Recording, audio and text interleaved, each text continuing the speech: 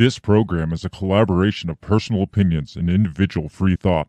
It does not represent the views or narrative of the mainstream corporate media hacks. Viewer discretion is advised.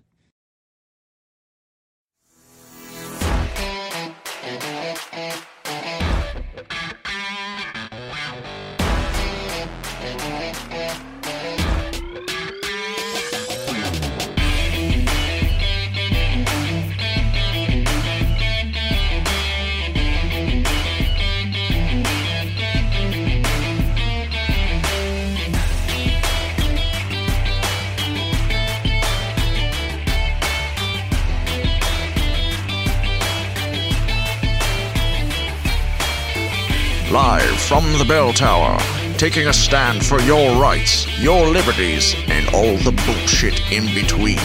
You're listening to Break the Bell Podcast. Ladies and gentlemen, boys and girls, we are here as much as we can be. I'm having some major technical difficulties tonight. Hello, beautiful bell breakers. Would you expect anything less from us? No, not really. I inherited a computer virus, I believe, and so I keep getting this little ding pop-up at the bottom of my screen. And so I was trying to clean it up before we got started on this, and I paid for some software to clean it up, and I thought it was all gone, and then as soon as we started, it dinged again at us. So we might be getting some incessant dinging throughout this episode. As long as it doesn't break out in avid porn, we should be all right. Yeah, well, I would actually prefer that because, I don't know. It's probably Russian or Ukrainian. Probably. They know what's coming up tonight. They do. Tonight, we are talking not about Russian porn or Ukrainian. Well, maybe some. It might be maybe some Russian Ukrainian porn. Porn. We are talking about. There it is. You hear the ding? I did hear the ding. We are talking about. We are revisiting the war, the Russian war, Ukraine war. What is this conflict called? I would call it the Ukrainian conflict. I did see. Wikipedia has a thing called. Like a page called the Russo-Ukrainian War, and it's been like ongoing since 2014. So now Wikipedia says this has been just a constant war since 2014. So interesting. I'm surprised that they admit that. Shannon's here. Shannon says we are Beanie Bros tonight. Yes, Shannon. We like to rock the beanies. I actually prefer Beanie Babies because I do too, but they don't fit on the head as well. I just prefer being called a Beanie Babe because me and you are Beanie Babes together. Yes, that's true. Shannon, how are you tonight? I hope your night is going more smoothly than mine is. I have a lot of shit going on, and trying to get this podcast going at the same time, it makes things really difficult sometimes, and that's why we're late. This is like the first time we've been late. Yeah, I think so too. In a while, at least. Yeah. And I'm just like, just sit down and wait a second because we're going to be late. And you're like, whatever. Yeah. So, but we are here, and that is all that matters. So how's everybody doing out there? How's all our favorite listeners? We're live. That's all that freaking matters. Absolutely. We're here to talk about war. We're here to talk about Ukraine, Russia, money scandals, probably. Most definitely. Yeah. I mean, that's really what war boils down to anymore, isn't it? Yeah. Just the money. The money laundering, money scandals in Ukraine. Well, don't worry. There's plenty of it for them to scandalize, right, because we're sending them hundreds of billions of dollars. So we're going to talk about that.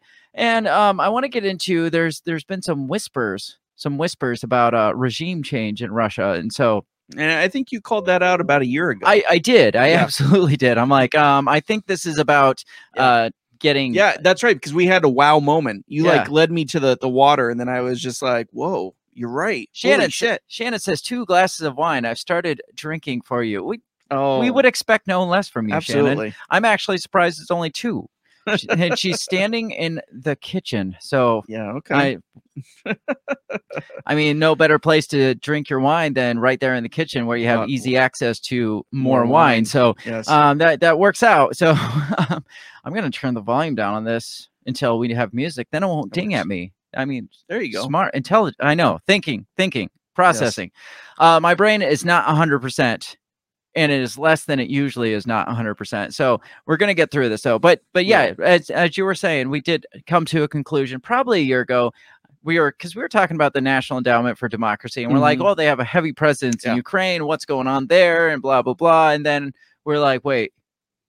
Yeah, no, they already got Ukraine. Yeah. They're not worried about regime change or anything. And they already have that. We already established that. Right. They're going after Russia. They want regime change in Russia. They want Putin gone because he's not on board with all this globalization bullshit. I mean, they just got rid of the guy in Brazil. They're moving towards Russia. I mean, they're trying to get rid of all the anti-globalist leadership. Absolutely. And Putin's the big dog. He is one of the bigger of the dogs at the moment. So we're going to talk about all that stuff, just kind of revisiting this whole Russia-Ukraine conflict, because, I mean, we talked quite a bit during the beginning phases of it, but we've kind of branched away from it a little bit. You kind of have to, though. Yeah, we got to revisit and reevaluate things. It's kind of like a relationship. Like, where are we in our relationship right now? Are things going good? Are things a little rocky? Like, what are we? Yeah. Are we a war? Are we a conflict? How can we make this a little bit smoother for all of us? Tired of one-handed date night. It's my latest pop-up. Tired of one-handed date night. Find someone kinky near you. Wow. Oh, man. Now, I don't know if you've noticed. Have you seen speaking of Ukraine and one-handed date night pop-ups, have you seen, like, scrolling through different news ads, I will see very specific like dating profiles. You know how you see the like ads for it. Yes. But here lately it's been very specifically you date Ukrainian women. Yes. What the fuck is going on over there? I think they're trying to find sugar daddies. I think there's probably some serious human trafficking going over there that they're not willing to talk about, but we are definitely willing to talk about it because that's what we talk about. So we're going to get right into this intro, and then we're going to come back and talk about not Ukrainian human trafficking, hopefully, but maybe. I don't know. Maybe that might pop up. We never know what we're going to get ourselves into. So we're going to get right into that, and then we're going to come back and we're going to talk about how this war is raging on and see where this freaking conversation goes and see if this is a relationship worth keeping. Yeah. Okay. I like that. So we're going to get right into this, and then we'll be back to us to keep doing this. Yeah. We'll be right back. What did you say? You talking to me? What the heck are you talking about? What did you say? What did you say? What did you say? Are you talking to me? Are you talking to me? Are you talking to me? What are you talking about? What are you talking about? What are you saying? What did you say? Are you talking to me? Well, maybe he was talking to me. What did you say? Talk to me. What in heaven's name are you talking about? Talk to me, baby. What did you just say? What did you say? You listen to me. Are you talking to me? Are you talking to me? What the hell are you talking about? Who are you talking to? Oh, we don't have any music. Nothing is working. Here, we'll take this one. I don't know what this is, but it's here. Like post start of Airwolf. I don't know what it is, but it's right there. So this is what we're gonna take. Okay. I mean, it's only fitting. It's only fitting that nothing's working. My phone, which has the controllers to the music and sounds, it wouldn't connect to my computer. Nothing is working. So might as well have this like sweet 80s vibe. I agree. It's almost like 80s action movie music. Oh, it definitely is. Like Top Gun or something like that. I mean, what a better way to celebrate this war. Now, would you believe it's been 341 days since Putin invaded Ukraine? Right. 341, not quite a full year. I saw like one of our, I think it was like last week, saying, hey, where is this thing going to go? Is it really going to, it was our show from last year talking about, is this a real thing? Now this is, sorry, I got distracted. This is the music we usually play here. Yes, it is. But we don't usually listen to it from the beginning. Yeah, I must start it in a different spot because all of a sudden I'm just like, wait, this is what we always have. So I don't know what's going on. Russia, war. What did you say? That's a good. What did you say? Oh, because on my memories popped up our break the bell from last year at this time where we were talking about is it going to be a war? And we're like, probably not. Yeah, we're like, Ukraine no, doesn't want a war, but they don't got the balls for that. Because remember, and we talked about this a couple weeks ago. Remember, Great Britain was like Boris. What's his name? Yeah, Boris Johnson was all like, "Oh yeah, Russia's definitely going to attack you," and Ukraine's like, "We thought they were like, stop provoking them. Yeah. This we isn't don't gonna go want anywhere." This. You know. Come to find out, I'm pretty sure Zelensky definitely wanted this. Yeah. He just didn't want to give up. He didn't want to spoil the moment right away. He's on the grand stage right now. You know that wouldn't have happened if the war didn't go down. I mean, what a better way to like advance your acting career, right? than what's going on. It worked for Reagan. Yes. I mean, whatever's going on right now is definitely a shit show, and he is at the front and center of it. Yep. Now, like I said, it's been going on almost a year. It's impossible to get like exact numbers because both sides are pretty egotistical. It's like, no, we don't have that many. Yeah. That many. We don't have hundreds of thousands. They have hundreds of thousands. Mm-hmm. Like, even at one point, Zelensky came out and was like, well, Russia suffered 7 times as many losses as us. It's like 7 times. That's very specific. Yeah. Like, how are you? Are you just making shit up, or are you just throwing it out there? So now on one side, you've got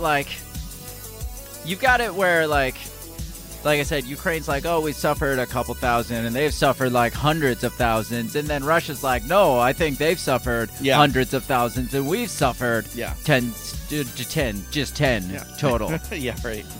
So it's interesting because remember, Zelensky comes out and says they're being genocided. Oh, yeah. Yep. But then he'll turn around and be like, no, we haven't lost that many people. It's like, then are you being genocided or are you not losing But remember people? we talked about how there was like a whole village that they like found this mass grave for, you know? So I guess they don't count them.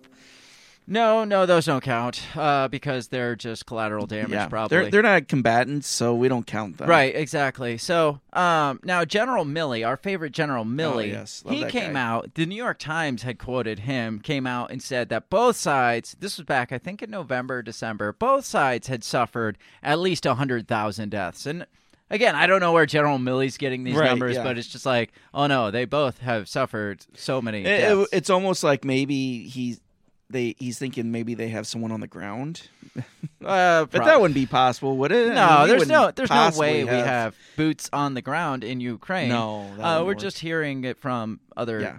We're just hearing it from. Maybe they have like one of those turnstiles, you know, at the border that people walk through. And then we just walk and go back around like Buddy the Elf. Right, just run around. We don't actually go in. We just like do a little roundabout thing. I don't know. Do you? Like, what do you believe? What's your gut tell you about the number of deaths? You think there's a heavy, high amount? Do you think there's not that many? Do you think this whole thing is just fucking made up and nobody's got killed? Because there's a part of me that thinks that. Remember we saw that video that was supposedly Russians, like, decimating this area, and it was so blatantly fake, and people running around like Oliver dressed Twist like clothes. Peasants, and It looked like, and then like just a random like potato sack of a person just blows up and flies through the air. It's just like, is any of this shit fucking real? Like, have you come to any conclusions? Yeah, I mean, I think it's real. I know we're going to get into this, so I'm not going to question too much, but I don't think it's as bad as what, either side is trying to make it sound. For whatever reason, because I do think that Russia has the ability to end this if they wanted to. Well, there's so many lies going on both sides. It's all propaganda to make. Remember who is the jet fighter? That was what I was getting to. The Ghost of Kiev. Yeah. The Ghost of Kiev shot down like 30 planes. It was 40 planes. It was the Ghost of Kiev, and then it came out that they released that this one guy here died in battle, and he had shot down about 40 planes. And so people started connecting the dots, and they're like, well, he must have been the Ghost of Kiev. Well, it turns out then Ukraine came out and admitted, not only is the Ghost of Kiev not real, but that guy never shot down 40 planes himself either. Yeah. So I think their final statement on it was like a superhero type myth type thing. It just build morale. Made by Ukrainians. And They said it portrayed the collective image of all the country's pilots. That's how they got away with it. It's just Wow. I like, like really, that. that's what you're going He's like with the here? Santa Claus of Ukraine war. Yes. So, never happened. Yeah. Or you remember that, oops, that's not what, all right, let's get out of there. Nothing's working tonight. Do you remember, the beauty pageant lady Yes, that She was hung holding- up her sash and Yeah. picked up her freaking firearms? Yeah. It was like a pellet gun It or turned out, something. it was Yeah. an airsoft, Yeah. a model of an airsoft gun. It's Yeah. just like, what is anything freaking real Yeah. around here? Is any of this war even real? The And- island, remember they were Yeah, like yeah. surrender and they were like, fuck you. And they like Yeah. got blowed up. But then it turned out they didn't. Yeah. Oh, and they didn't say fuck you. Yeah. And none of that, nothing was real. Yeah. Just kind of a recap Yeah. moment here. Some of the greatest moments. Yeah, it's like the greatest. Remember, in every like good sitcom, they always have that episode Yes. that nobody actually wants to Yes. watch because it's just like Yes, and they would just recaps. recap it all. Yeah, Yes. it's just like flashbacks. Yeah. It's It's like, remember like- that time. like- It's like yes, especially Jack is sick, and so they're talking about all the good times they had with him, so he doesn't die. yeah. In reality, watching those in real time, those would be fine to recap. But when you're binge watching a Yeah. Netflix show, it's Yeah. just like I know I saw that Yeah. 3.5 hours ago. I just watched it earlier this morning. Don't remind me of how much I am a piece of shit. Yeah. So that's what this episode starting Yes, out is. yes. At least we're just living the best moments Yes, of the Ukraine Yes. war. This is fond memories of the Yeah. Ukraine war. Remember the what was it, the model, the Ukrainian model that turned out to be a Nazi? And after Which what? Yeah, that's true. There's probably quite a few. But yeah, she was like supposed to be like this. She was like their new poster child.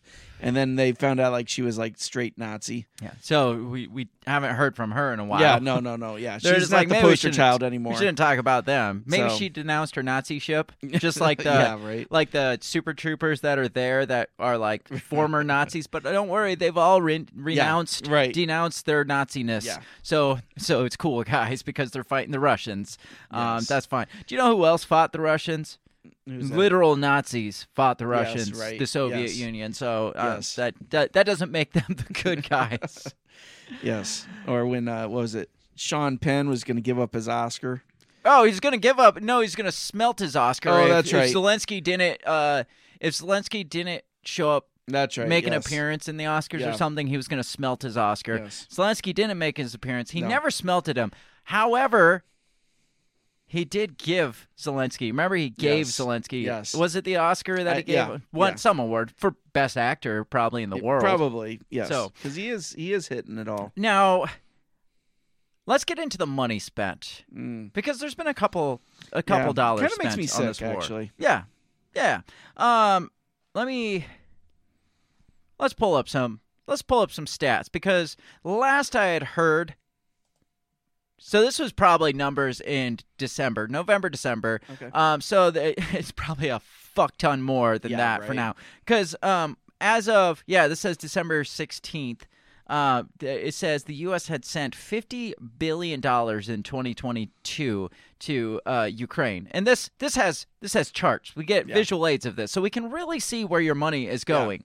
Because it says this is from CFR.org. It says every year the United States sends billions of dollars in aid and much more than any other country to beneficiaries around the world in pursuit of its security, economic, and humanitarian interests. I think it's more in pursuit of its own interests. That's Yes. what they should have just Yes, left it just at stop in there. pursuit of its interests. It doesn't care about humanitarian because how much aid have we sent to Haiti and how God. great is the humanitarian right. situation there? Yeah. How about any of these other like quote unquote Donald Trump shithole countries that we sent humanitarian aid to? How many of those actually are Yes. doing better since we sent the humanitarian aid? Yes. But how much have we benefited from those countries? Oh, we've made bank. Well, we haven't, but you know, Not us yeah, personally. no. So it says, heading into 2022, U.S. foreign assistance was driven by various priorities of the Biden administration, including combating climate change, responding to COVID, and countering authoritarianism. Those are all just great things to strive Yes. for.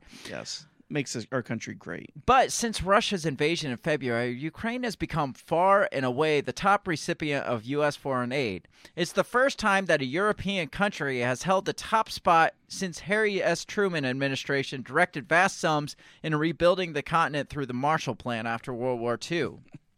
In 2022, the administration and U.S. Congress have directed nearly $50 billion in assistance to Ukraine, which includes humanitarian, financial, and military support, according to Kiel Institute of World Economy, a German research institute.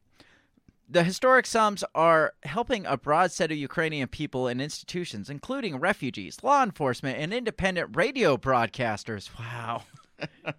They're making it sound like it's just such a great gesture that we're doing over there. Well, we're helping out the independent radio broadcasters, obviously, and refugees. Right, because freedom. Mostly military aid, it says. A caveat there. Yeah. But most of it has been military related. What is, like, how much do you think is going to the independent radio broadcasters of Ukraine? No, not much. I'm sure they say like maybe $2 billion, but it's actually probably $20. Yeah, it's probably Zelensky's own personal. It's his microphone. Yeah, it's his probably. recording stuff.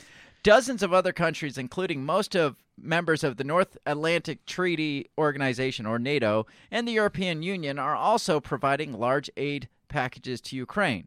So here's the breakdown: how much they've sent and where it's gone. $9.9 billion of the $50 billion has gone to humanitarian aid, or emergency food assistance, healthcare, refugee support, and other humanitarian aid. $15 billion goes towards financial aid. So like when Zelensky was begging for us to take care of his electrical bills and water bills and basically, stuff, that's what that was. Or like his, and we'll get into this, his like staffers that like had multiple like fancy cars and shit. Sure. Yes. Where that money was going. Yeah. The yachts. Yeah. 8.9 goes to security assistance, training, equipment, weapons, logistics support. Now get this. Security assistance includes weapons and training and logistics support. Then there's another $12 billion to weapons and equipment. What's the difference between the weapons and equipment to security assistance and the weapons and equipment just specifically for weapons and equipment? Because you can never have too much weapons and equipment for the normal person. Right? Oh, this is for Ukraine's Security Assistance Initiative, and this is for the Defense Department stocks. Oh, so the Defense Department gets a little bit more than security. Yes. It's so like police. Security, pretty much, yeah. Okay. Then $1.3 billion goes into grants and loans for weapons and equipment. So all three of those are weapons and equipment. Okay. Does that pay for the tanks they were getting from Poland? I don't think we've got there because, like I said, this is December 16th. So we haven't got to the tank push yet. Oh, okay. That came like a week ago. So as of January 5th, the U.S. has approved $113 billion. That was the next thing I had. Okay, sorry. It says Congress approves $113 billion in aid to Ukraine in 2022. So those actually, and after that article popped up, they approved another like $65 billion to add a total just insane. Yes. But I want to look at a couple more of these stats here because it says how Ukraine is tapping the U.S. arsenal. Because they are tapping it. Infantry arms and equipment, 8,500 Javelin anti-armor systems, 46,000 other anti-armor systems, 1,600 Stinger anti-aircraft, 1,500 tow missiles, 11,000 grenade launchers, 75,000 sets of body armor and helmets, thousands of night vision devices, C4 and other explosives, M18A1 Claymore mines, mine clearing equipment for the mines that they laid. Yeah, right. Medical supplies. Where did we put them? Artillery, 142 howitzers, 155 millimeter howitzers, then another 36 105 millimeter howitzers, and their ammunition. 38 HIMARS systems, 20 mortar systems and ammunition. Let's see. As of December, before the tank push, 45 T-72B tanks, 200 M113 armored personnel carriers, 250 armored security vehicles. We got 1,000 Humvees, 298 tactical vehicles, 44 trucks. Give me one of these fucking trucks. Right. Let's see. We've got 700 Switchblade drones and 1,800 Phoenix Ghost drones. Ooh. 20 Mi-17 helicopters. I mean, you just hundreds of thousands of pieces of equipment, like war equipment that we are just sending over there. Oh, yeah. It sounds like we just built their military for them. How much of that are they losing? Right. Like, how much of that is getting destroyed? Because from what it sounds like, we're not providing enough equipment versus what's being destroyed by Russia. Based on what Zelensky's begging, it's like, we got to do more, guys. Yeah. They're destroying our equipment as fast as it can get here. My question is, how much of it is he selling to other places? Like, how much of it isn't getting? Because we talked about the money that doesn't get to the front lines. Remember, it's just like only like 40% of it's actually getting to the front lines, and the rest of it's getting held up. It's like, well, where the fuck's that money going? Right. So, not to mention the equipment. Yeah. I mean, we saw firsthand example of how we hand over all this equipment in Afghanistan. Right. Yeah, it's disposable, right? Do you know where that equipment is possibly heading now? Ukraine. Russia, actually. Oh, it is Russia buying them? Yeah, there's rumors out there that Russia is looking to Afghanistan to buy our equipment from the Afghanis that we left. We left them with the goodness of our heart. That's irony, isn't it? How much irony is that? It's like we've got Russia fighting, or Ukraine fighting Russia with U.S.-provided weapons, and Russia's fighting back or attacking with U.S. that they get from Afghanistan, from no less. Afghanistan. Weapons we gave to Afghanistan to fight the Russians. The Russians and the Taliban. Yes. And, so they're tapping the Taliban to fight fire with fire, I guess. I don't know. They're like, two can play that. We'll have U.S. weapons versus U.S. weapons. Now, what bothers me is the U.S. alone has sent more money, and I've said this before, the U.S. has sent more money alone to Ukraine to aid in this war than Russia has spent on their own on this war. Yeah. It's like, what exactly is Ukraine providing in this war if we are fronting the majority of the bill? And here's an example. Here's a look of how much we send them versus all the other countries. That's insane. $22.9 billion to Ukraine in 2022, which obviously that's higher now because we said upwards of $50 billion, and now up to $113 billion, versus $3.3 billion to Israel. That's shocking to me. That is. Now here is a look at what other countries are spending. So we're sitting here at the top at over $50 billion. The entire EU has spent less than $30 billion. Slackers. Right. That's like all the countries that make up Europe, basically, minus Great Britain and Germany, who are really slacking on their part too. Well, Germany doesn't want to. Oh yeah, they don't want to piss too off many the feathers, Russians. even though they're sending tanks now. Yeah. But so, what do you think of all this financial aid that we are sending? Yeah, it makes me sick. I mean, it's not like we're in the middle of an inflation or anything. Oh, like no, that's all transitionary or whatever they said 3 years ago. Absolutely. That's all. It's temporary at It's best. temporary, yeah. Won't last long. Yeah, and that's all caused by the Russian war. So if we beat the Russians at their own game by sending billions of dollars, then we'll, at the end of the day, help our inflation over here because, I mean, Russia started the inflation, so we have to end Russia in order to end inflation. Right. Yeah, that's how it makes works. sense to me. Spend more money on war. Actually, I'm surprised they haven't come out with, war is really good for economies. Oh, yeah. I mean, look at post-World War II. Look at post-World War I. Every post-war, our economy has flourished. You guys want this war. We're in a recession here. You guys want this war. I'm surprised they just haven't, bold-faced, come out and said it. Been like, oh, yeah, we're in a war, but you know how fucking great this is for recessions, right? Right. No, I'm surprised Biden hasn't gotten there yet. How did we beat the Great Depression? War. World War II. That's right. Kick that shit down the road. Right. Yeah. So, spend a bunch of money so we can make money. They say spend money to make money. Yeah. Spend money on war so we can make more money. Live happy lives here. Well, somebody's making money. Yeah. I not us. I haven't seen it yet, but maybe trickle down. It'll get there. It'll get there. Yeah, when do we get our roaring 20s moment where we're just living high on these post-war the post-war economics, how everybody was out buying cars and shit after both the world wars. It's like, man, when Afghanistan ended. How come we didn't? Why Right. weren't we experiencing this shit? Yeah, it's coming. It's coming. It's coming.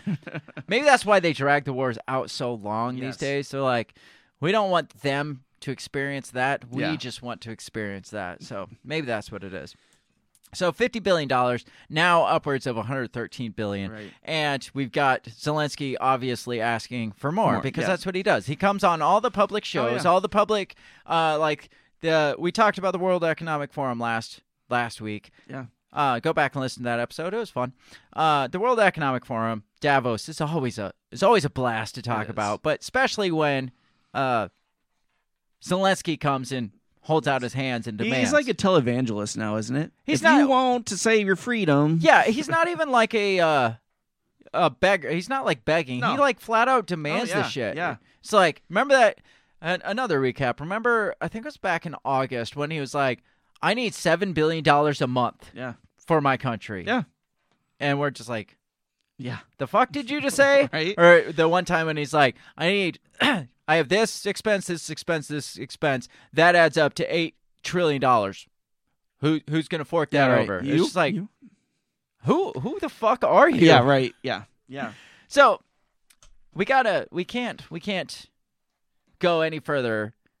I mean, we're recapping this, so we Right. gotta point out the main players on this, which Yes. is Vladimir Zelensky and Vladimir Putin, which is Yes. very. There's so many Vlads. And There Vlads is. over I know there. it's really hard in the when you get to Eastern Europe like that. So let's start with Vladimir Zelensky. Yes. The hero of freedom. Now, here, take a look at this, and then let's take a look at our image of Putin. Both shirtless. Yeah. Yeah. Yeah. I mean, equally, would you say equally as intimidating? Zelensky, Putin. If you're listening, I got to give it to Putin. You I think? do. Yeah. Yeah. if you're listening, we got Putin with no shirt on running through a field with a sniper rifle at probably like 60 years old. right. Or we've got Zelensky with his shirt Yes. hiked up he, to he his looks nipples. like he's at a German disco. Now, what you don't see here is he is also wearing high heels. Not No, joking. I believe I'm not that. joking. I believe that. He's wearing I do. high heels. Yes. This is the gayest looking thing I've ever seen. And Isn't I've seen gay shit. What were you gonna say? Oh, I was gonna say because he's a comedian, isn't he? Yeah, in he's a- a comedian, when he's an not actor, a politician. clearly a gay dancer. Yeah, clearly, I mean, yes. so we've got Putin. Here, let's look back at Yes. Putin. And that's him. He left his bear back behind the bush. Yeah. He usually rides a bear around the Yeah, country. and he just shot like a rhinoceros. yeah, right. Which he's gonna eat raw. Yes. Former KGB op. Yes. For 16 years as an operative in the KGB. He became the acting president in 96 when whoever was currently stepped down. And then was it appointed. Yeltsin? Boris Yeltsin. I think so, yeah. Yep. Then in 99, right before Y2K happened, he was appointed prime minister, and that's when Alex Jones was like, oh my gosh, he sent the nukes. He hit the button, and everybody freaked out and ran for the hills. Then in 2012, he was...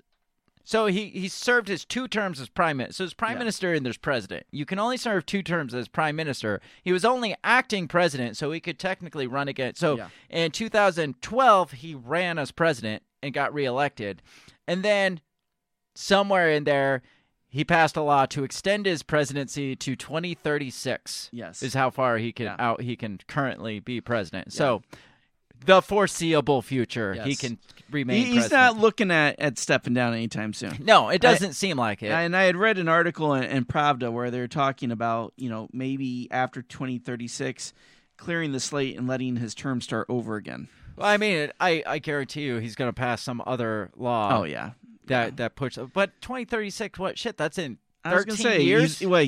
He's 60 years old. I mean, that's... I don't know what he is, but Yeah.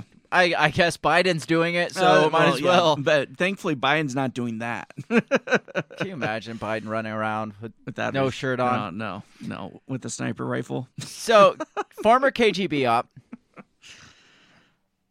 sniper, bear hunter. Yes. He even remember he like flew a plane and Yes, taught, and taught saved geese geese. how to fly or Yes, something, yes, yeah. just like that movie Yes. Fly Away Home. The myths of Putin and Russia are exactly what you would think it would be for Yes, Russia. absolutely. Then we have this guy, a former comedian, like you said, Yes. a former actor.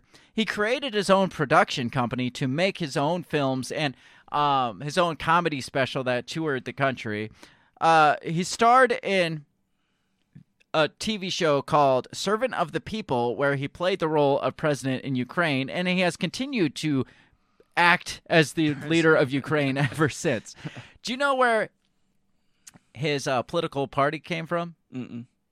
His own production company formed a political party called Servant of the People based on his television show. So there wasn't even like a legit forming of a like he's an actor, has his own production company, and they're like, you're really good at playing this president thing. Yeah. Let's make this a real thing. Let's morph this from fiction to reality, and that's exactly what they did. They're like, we'll create a political party based on your character here, and you will portray. I mean, you got all the character experience here, so you're perfect for the job. And then he was selected with 75% of the vote. Yeah. I mean, people like this show that much. Well, like, wouldn't he be a great president? Right. You know who I thought would be a great president? After Independence Day, I thought Bill Pullman would be a great president. Obviously. He would have been a really good president. Fight all the aliens. That's pretty much... Oh, I forgot the other accolade. At one point, he voiced the Ukrainian version of Paddington the Bear. What? So he's got all the experience. I mean, we had Donald Trump, so we can't say no, that no, much. I know, but yeah. And this guy at least acted a president. That's true. So I guess he does. Ronald Reagan. I guess he does have more experience as president than Trump did because he acted president at least. Yes. Now, while he was campaigning, he campaigned as anti-establishment and anti-corruption. Who does that remind you of? Yeah, right. Donald Trump? Trump, yeah. But would you say, based on what you know of Vladimir Zelensky now, would you say he's anti-establishment or anti-corruption, or would you say he's hard shoe-in of the establishment? If there was a swamp, he would be the Everglades. He is. Yes, he is the swamp. He is the swamp. He is like the swamp monster in the swamp. Yes. He's the evil troll at the bridge that demands your gold. collects the gold at the edge of the swamp. Yes. That is Vladimir Zelensky. And tells you he's going to use that to fight all the monsters in the swamp that are probably working for him. So Zelensky being as anti-establishment, I got to get rid of this picture. God, I'm tired of looking. I mean, that picture looks anti-establishment, right? Yes, obviously. Now, Zelensky, his name, being all anti-establishment that he was, his name came up in the Pandora Papers. Remember the Pandora Papers? Yes. It's just like a report of all these like high up bigwig politicians with offshore accounts, like hiding money. Like, who was it that had a flat in Britain that was like $1 million flat, and it was like some foreign country? I can't remember who that was. Remember we talked about that though? Yes. I don't remember, but it was just a lot of weird shit. But Zelensky's name came up, being anti-corruption that he was. Of course. So I just wanted to hit on that real quick, just so we can really get to know this guy a little more.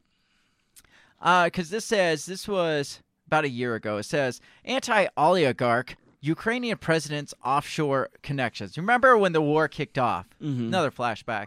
And they're like, we're going to go after all the Russian oligarchs and all their super yachts and all these, like... It turns out bank accounts and freezer accounts. Yeah, it turns out Ukraine has similar oligarchs, because Vladimir Zelensky was hiding like upwards of $41 million in offshore accounts. Oh, wow. So it says it was a storyline that in earlier times would have seemed impossible. For 4 years, the actor and comedian Vladimir Zelensky entertained TV audiences in Ukraine with his starring role in the sitcom Servant of the People. So this wasn't even like a drama series. It was a sitcom. Right. It was a TV sitcom. So it was a joke. It was a fucking joke. Zelensky played a teacher who, outraged by his country's chronic corruption, successfully runs as president. In 2019, Zelensky made fiction real when he contested Ukraine's actual president election and won. On the campaign trail, Zelensky pledged to clean up Ukraine's oligarch-dominated ruling system, and he railed against politicians such as the wealthy incumbent Petro Poroshenko, who hid their assets offshore. Then it talks about... Wasn't he the Victoria Nuland I don't know plant? if he was or not, or if he came after. Like, they're all Victoria Nuland plants, so... Right. The Pandora Papers leaked to the International Consortium of Investigative Journalists and shared with The Guardian as part of a global investigation, however, suggest Zelensky is rather similar to his predecessors. The leaked documents suggest he had or has a previously undisclosed stake in an offshore company, which he appears to have secretly transferred to a friend weeks before winning the presidential vote. Wow. Yeah, so it's like, no, guys, I don't. This guy has so many offshore accounts. He's so corrupt, and he's like, here, hold on to this real quick for me. See, I got nothing. No offshore accounts. Says Zelensky has not commented on the claim, despite extensive attempts by The Guardian and its media partners to reach him. The files revealed he participated in a sprawling network of offshore companies co-owned with his longtime friends and TV business partners. They include Serhiy Sheffer, who produced Zelensky's hit show, and Sheffer's older brother, Boris, who wrote the scripts. Another member of the consortium is Ivan Bakanov, a childhood friend who is the general director of Zelensky's production studio. Sounds like his whole production company and acting gig was a money laundering scheme. Right, yeah. Just to make, It was a big corrupt money scandal. It says all are associated with his hometown in southern Ukraine. After winning power, Zelensky brought those close allies into government. Great. So not only was he scamming money through his production company, but then when he won president, he brought all those people in with him. I wonder how many of those are the people that stepped down last week because of the money scandals. Oh, I'm sure all of them. Bakanov became head of Ukraine's SBU security agency. Zelensky made Sheffer his first assistant, an unpaid role that involves handling the president's daily schedule, quote-unquote unpaid. A fourth member of his close-knit group, Andriy Yakovlev, is a film director and his production company's producer. Zelensky has said these appointments were about personal trust rather than financial cronyism. That's what they all say. Like, oh no, it's not about like handouts and shit like that. It's all because I can trust these guys. Yeah, it's not nepotism. It's just that's somebody I can trust to make these decisions and hold that money. Yes. It says a secret transfer. Before becoming president, Zelensky declared some of his private assets. They included cars, property, and 3 of the co-owned offshore companies. One film heritage, which he held jointly with his wife Elena, she was a former writer too with his company. They're all like, it's kind of like FTX. Yes, that's exactly what it sounds like. And we've talked about the FTX connections with Ukraine. It's almost set up like that, where it's just all these like buddies who don't know what the fuck they're doing, but they're all these young kids that are making money, and they're just like, living in an orgy house somewhere. That's probably him in his orgy house. Probably. Says the Pandora Papers show further offshore assets that Zelensky appears to not have revealed.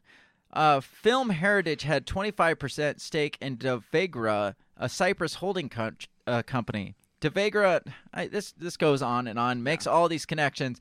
Eventually comes down to he had upwards of like $41 million being stored offshore in his name, and he's the candidate against corruption, and he specifically ran against offshore cronyism, offshore like corruption and scandals, and he's just as fucking guilty of it. But let's trust him with the $113 billion that we're sending off to that country. Don't worry, he's gonna make sure those get to where they need to be, because he's the anti-corruption guy. Yeah, especially when you get FTX involved with him too. Right. I mean, oh yeah. How much of this do you find is just a big vicious like scandal? Basically, I mean, that's all this seems like is it's just one giant money laundering, war profiteering. I mean, cycle. But That's then all you this get seems dumbasses like the guy from FTX that just like to run their mouths and don't Yeah. know how to cover their tracks too good Right. and ends up losing a bunch, and then it opens up the door to it just puts it all out on display. Right. Yeah. So we see all these connections, and we start making these connections. I'm surprised that guy hasn't been offed yet. No, I'm surprised It's too. just like, yeah. dude, we had a good thing going here. But it hasn't gone to trial yet. Yes. So I'm waiting for that still. We will see on that. So, But, again, this is stuff nobody's talking about because Right. the mainstream, Zelensky is the global freedom fighter. He's the one obviously. that everybody is. He's the great white hope against Putin. That's why we're backing him. he's the face of Ukrainian freedom. I Yeah. read on one of these posts as I was Exactly. reading. The face of Ukrainian freedom. Not the people that are out there like actually dying and yeah, shit. Yeah. But he's the ghost of Kiev. I'm surprised he hasn't come out and been like, guys, I am actually the ghost That of would Kiev. not surprise me. He shows like some old clips from Top Gun. That was me. But remember, he was the one when they were like, "Hey, you need to seek refuge. You need to get." He's like, "I will not leave my country." Yeah, and there's like videos of him like walking down the streets and Yeah. stuff after they've been cleared out and Yeah, all right. that shit. Yeah, he's been this like front man leader type, putting on this big show. And again, you gotta think it's all an act. Yeah. Yeah. How did this guy get this spot? Yeah. I mean, he's clearly got ridiculous financial issues. Yeah. Like he's not clean and shiny like they portray him out to be. Yeah. And when shit comes like out a year ago of how he's not clean and shiny, how is it that we're just like, this guy he's an outstanding guy, we'll just send him all these billions of dollars in aid. Don't worry about where it's going. It's fine. Well, probably because we have some kind of tie. Our top guys have some kind of tie in this whole fucking scandal too. It's not like, oh yeah, we just trust him. It's like, no, he's doing what we're doing pretty Exactly. much. Yeah, yeah. War is a racket. Yes. War's a fucking racket. And so we got companies that are making money off this war because they're basically the government's paying the people that put them in the power to make the bombs that they're sending to Ukraine, and Ukraine is probably shipping those around the world and making his money off of it too.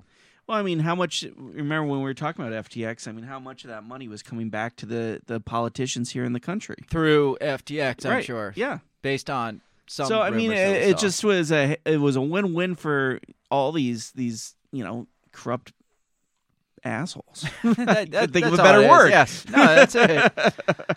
So let's keep talking about Zelensky because I talked about. I don't think I have the article here. Oh. The corruption scandal. Let me see if I can find that one. the recent one. Yeah. Yeah. Let me see if I can find that.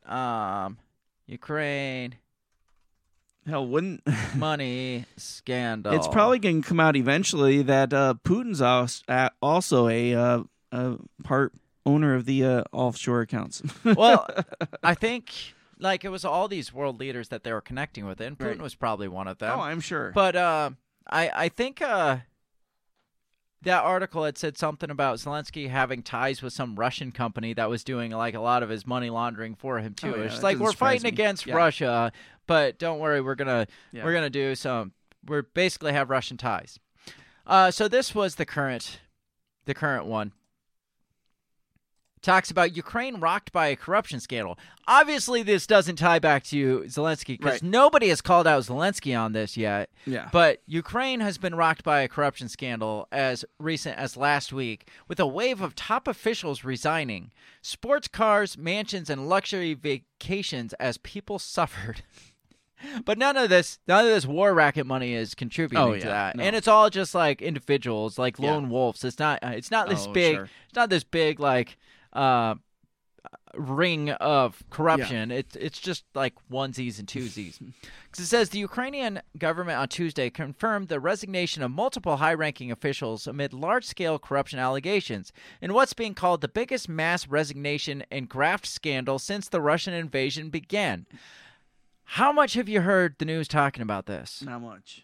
Not much at all. No, because then people might step back and be like, okay, remind me again why we're sending $113 billion to Ukraine.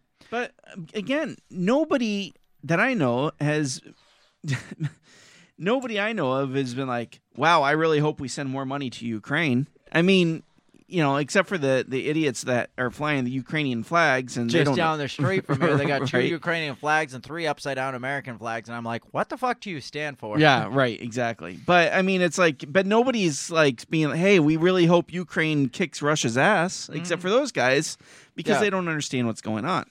Says, maybe we just hang in the wrong circles. I guess so. Maybe we're just hanging with a bunch of Russian bots. Did you ever think about we're just hanging with a bunch of Russian bots? I have thought about that here and there. Maybe we are Russian bots. Have We you could guys be, ever yes. thought that we're possibly just Russian bots and we're not even real?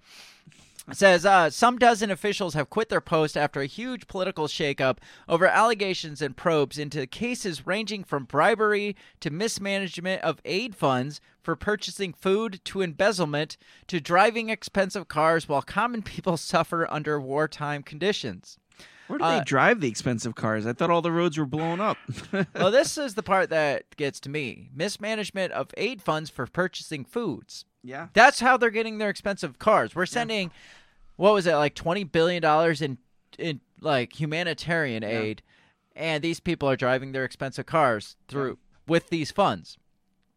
A top presidential advisor and 4 deputy ministers, among these 2 defense officials, along with 5 regional governors, were forced out of their posts. And among the regional governors to step down included officials overseeing regions which have seen intense fighting. That's fucked up. Oh, probably. You remember the governor guy that was talking? He was the big push into the genocide in his region. Yes, I remember that. He's probably one driving a fancy Probably. car. Let's see. We've got General Alsky Simonenko, So a general? Ivan Lukiero. Let's see. Let's combine. Let's compare some of these names. Oh, that's not it. Let's see. Pandora Papers.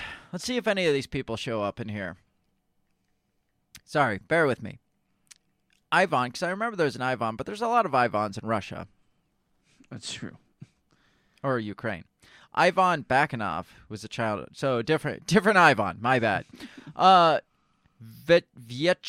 Negoda, Vitaly Muzienko, and this name that I'm not even going to pronounce. Dnipropetrovsk Zaporozhye. How do they come up with these names? They call him Zap for short. Separately, the Defense Ministry had earlier announced the resignation of Deputy Ministers, that name, who was in charge of the Army's logistical support. On the heels of accusations, it was signing food contracts at inflated prices. Money laundering. Straight up money. Oh, I mean, war profiteering. yes. In charge of the Army's logistical support. You know where we're sending the majority of the money?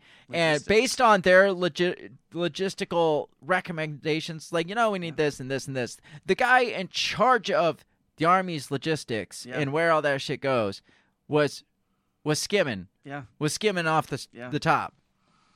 In this case, regarding the food contracts, Shapilov is accused of signing a deal with an unknown shady firm. In his role as Deputy Defense Minister, his is the most notable and visible resignation.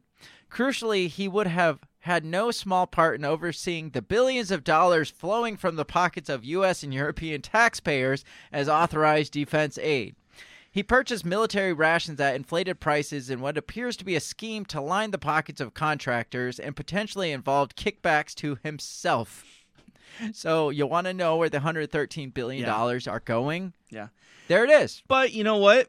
We're going to probably end up sending another $50 billion here in the next couple months. So, you know, because that doesn't deter us. Our politicians do the same thing. Says, while the Defense Ministry is still trying to downplay it as a technical error, political reviews of the details to the scandal. It says, an expose from the Ukrainian news website revealed last week that the Defense Ministry purchased overpriced food supplies for its troops. I mean, our military does that. Oh, yeah. No, they do. Absolutely. For instance, the military bought eggs at 17 hryvnias per piece. Is that eight per egg? Piece? Yeah, I don't know how much a hryvnia, what the conversion rate is. What is it? Hryvnias. While the average price of an egg is about 7 hryvnias. So they're paying 10 more hryvnias per egg than than they should have been. Okay. According to the website, a contract for food procurement for soldiers in 2023 amounted to 13.16 billion hryvnias, or 328 euros, or million euros. 328 million euros. This is 2 to 3 times higher than the current rate for such food. His resignation letter indicated he's stepping down so as not to pose a threat to the stable supply of armed forces in Ukraine. What was it per egg? 17 hryvnias per egg. Okay. And they're typically 7, so he's paying like 30 times as much and getting kickbacks for it. But he stepped down to not pose a threat to the stable supply of American forces of Ukraine as a result of a campaign of accusations related to the purchase of food services. So, scandal after scandal. It's still cheaper than eggs here. Is it? Fucking Ukraine. How much is a hryvnia? It's 0.027 cents. So 7 of those would be about 14 cents per egg, 15 cents per egg, times a dozen. So it was 46 cents an egg. Okay. It's 17. So yeah, it was $5.50 a dozen. And that's 3 times compared to what they were. Yeah. So they're typically paying about $1.50 for a dozen eggs. So thank you. Because we're sending our billions for you to spend extra hryvnias on your eggs, our eggs have gone astronomically high. Yeah. So thank you, Ukraine. Thank you to all those involved in this scandal. Yes, it makes you feel good. It does. It really does. But has anybody here in the United States at government levels been like, that's a little fishy? Besides probably Rand Paul would be the only one I could think would be like, this shit's odd. Something's off here. Yeah. Maybe we should put this on hold until we figure out where this money's going. Yeah. Because, I mean, from what you know, is there any sort of trace or trail of where are we getting receipts back where this is getting spent? No, there's no IOUs, nobody's taking or anything. Nobody's like, oh well, thank you. Here's exactly what we spent. Yeah, is there an inventory checklist of hey, your money has gone to this many eggs and this many automobiles and this many mansions and this many yachts? Yeah, and if somebody said something, they'd be like, I'm insulted. Yeah, you think that I would? My people are at war. Yeah, we're at war, and you think we're skimming money? Why would we do that? Who do you think we are? But this guy keeps coming back for more, though. I know. It's like after a scandal happens, he comes out last week and is like, guys, we need tanks. We need lots of tanks. Yeah.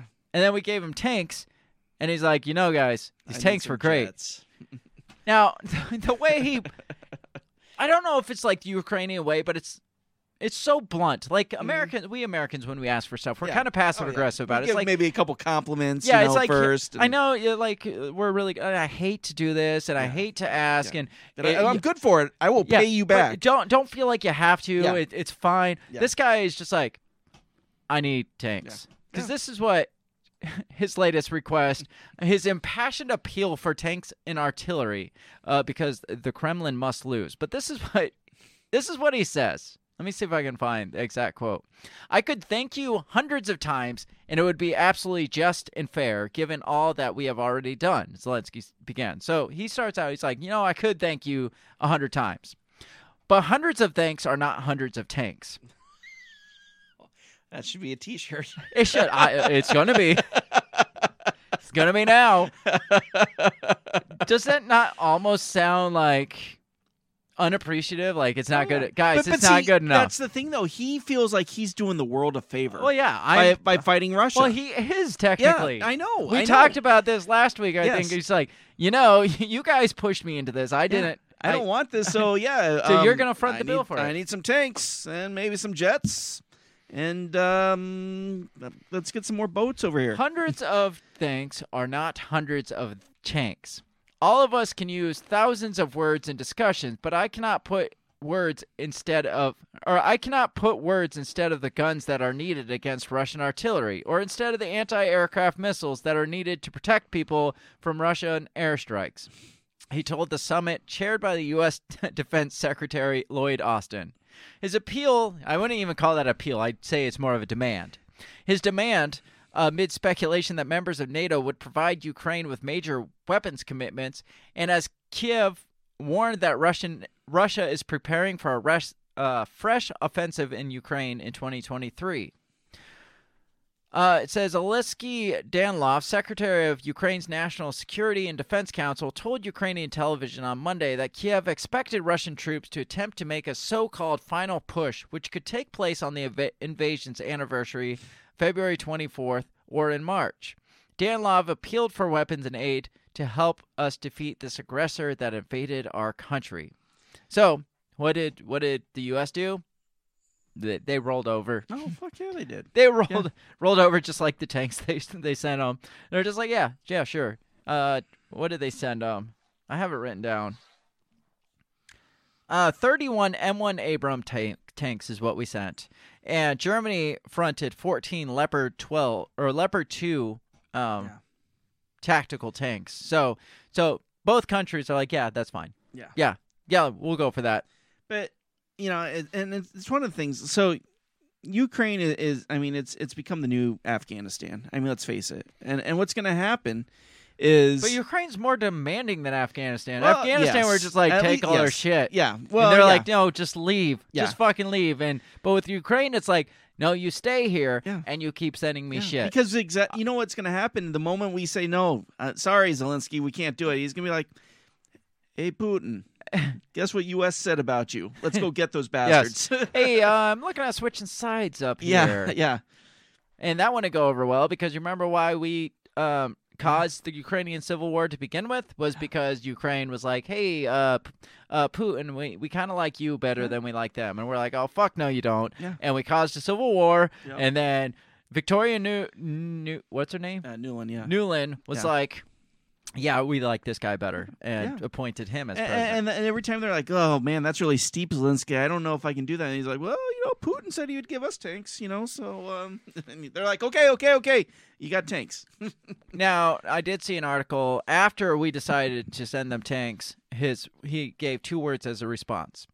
Too late. Does this guy appreciate anything? No, fuck no. Because then after that fact, he says, today is the day of extremely good news for Ukraine. There is a tank coalition. There is a decision to launch the supply of tanks for our defense. Modern tanks, Zelensky said at his nightly address to Ukrainians, noting his conversations with Biden and German Chancellor Olaf Scholz. I'm grateful to all our allies for their willingness to provide us with modern and much-needed tanks. At least this time he's a little appreciative. Yeah. All this proves the most important fact for the world today. In fact, freedom is only getting stronger, and the way we are all working together to strengthen freedom. He sounds like George Bush. I was just going to say that. To defend Ukraine and Europe is a historic achievement, and the leaders who are working now. He goes on to say, where is it? Says the Ukrainian president is now renewing his request for military aircraft as he seeks to shore up Ukrainians' land. He says he talked to NATO's Secretary General Jens Stoltenberg about Ukraine's dream for long-range missiles, artillery, and aircraft. It's like, well, we got them to push on tanks. Yeah. Let's try jets, right? And missiles, long range, not the short range missile. We want long range missiles and artillery. Can we get some jets and missiles and artillery? That'd be great because the tanks. I mean, 100 tanks isn't 100 jets. 100 tanks aren't 100 tanks, and 100 tanks aren't 100 jets. Yeah. So come on, guys, like stop being so selfish here. Yeah. What we're doing is we're building Ukraine up to be the next powerhouse, obviously, in Asia. But not so much that they can stand on their own feet. No, we still want to be able to control them. Of course, yes. We want a puppet there that's a powerhouse puppet. Yeah. That can be. I mean, we talked about Ukraine's always just been our buffer, right? Yeah, our buffer between us and Russia, and we want somebody where we can place all our weapons. And this war in, this invasion, quote unquote, by Russia was just a good reason for us to build up our weapon systems there in Ukraine. Right. Because before, when Russia wasn't advancing, it's just like, well, if we send a bunch of, I mean, this might kind of look aggressive, Right. if we're just stationing a bunch of our shit there in Ukraine. Yeah. I mean, we already got a station in Poland, and Russia doesn't like that Yeah. shit. Imagine if we station all their shit. Wait till they start putting nukes in Ukraine. Right. Oh, absolutely. next. Yeah. Oh, absolutely it is. Yeah, because Ukraine is going to become that the Israel of What do you Asia. think Israel thinks of all this? They're probably I a mean, little jealous right now. $113 billion, and Israel's only gotten like $3 billion. It's like that meme of the guy and the girl walking down the street, and the girl's Israel and the U.S., and then Ukraine's Yes. walking towards us, and he's like, Looking back, yes, absolutely. At what point do we say we're actually in this war? That's my question. At what point are we actively participating? Because I know, there's all these laws of war, which is it's weird to me that there's some international bodies you guys can have your wars, but you have to follow these strict rules. Right. You can kill each other, that's fine, but you have to kill each other the way we tell you to kill each other. Yeah. And we have these neutrality laws now.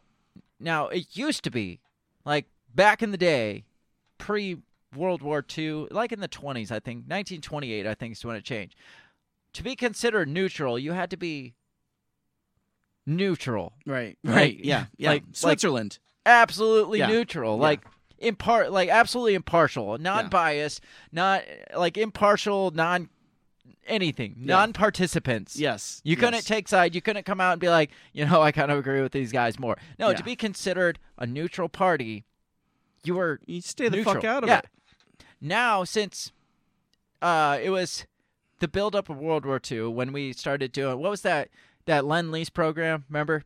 Yes. That, was it Roosevelt that had? Yeah. Where it's like, well, we're not going to be in this war. We're not going to sell them weapons, but we're going to lease them our weapons, and they're just indefinitely pretty much. Yeah. But we're not part of this war. Well, then, shockingly, coincidentally, the laws of war changed, and I'm assuming we had a lot to do with that, had a lot of influence. I'm sure. Oh, yeah, that's acceptable. You can still be considered neutral and still supply all the fuck tons of weapons you want. Absolutely. So technically, we're not breaking. Yeah. I mean, look at everything Reagan did, with the Sandinistas and Iran-Contra. I mean, it was just... No, none of that was legal, Bill. No, I know what that. he did with the Iran-Contras was far from legal. No, I know, but I'm just saying that's where things had leaned, and now we have the NED that does that shit. Yeah, it does it all for us. Yes, absolutely. But apparently, based on this 1928 thing, we're still considered neutral in all this. Sure.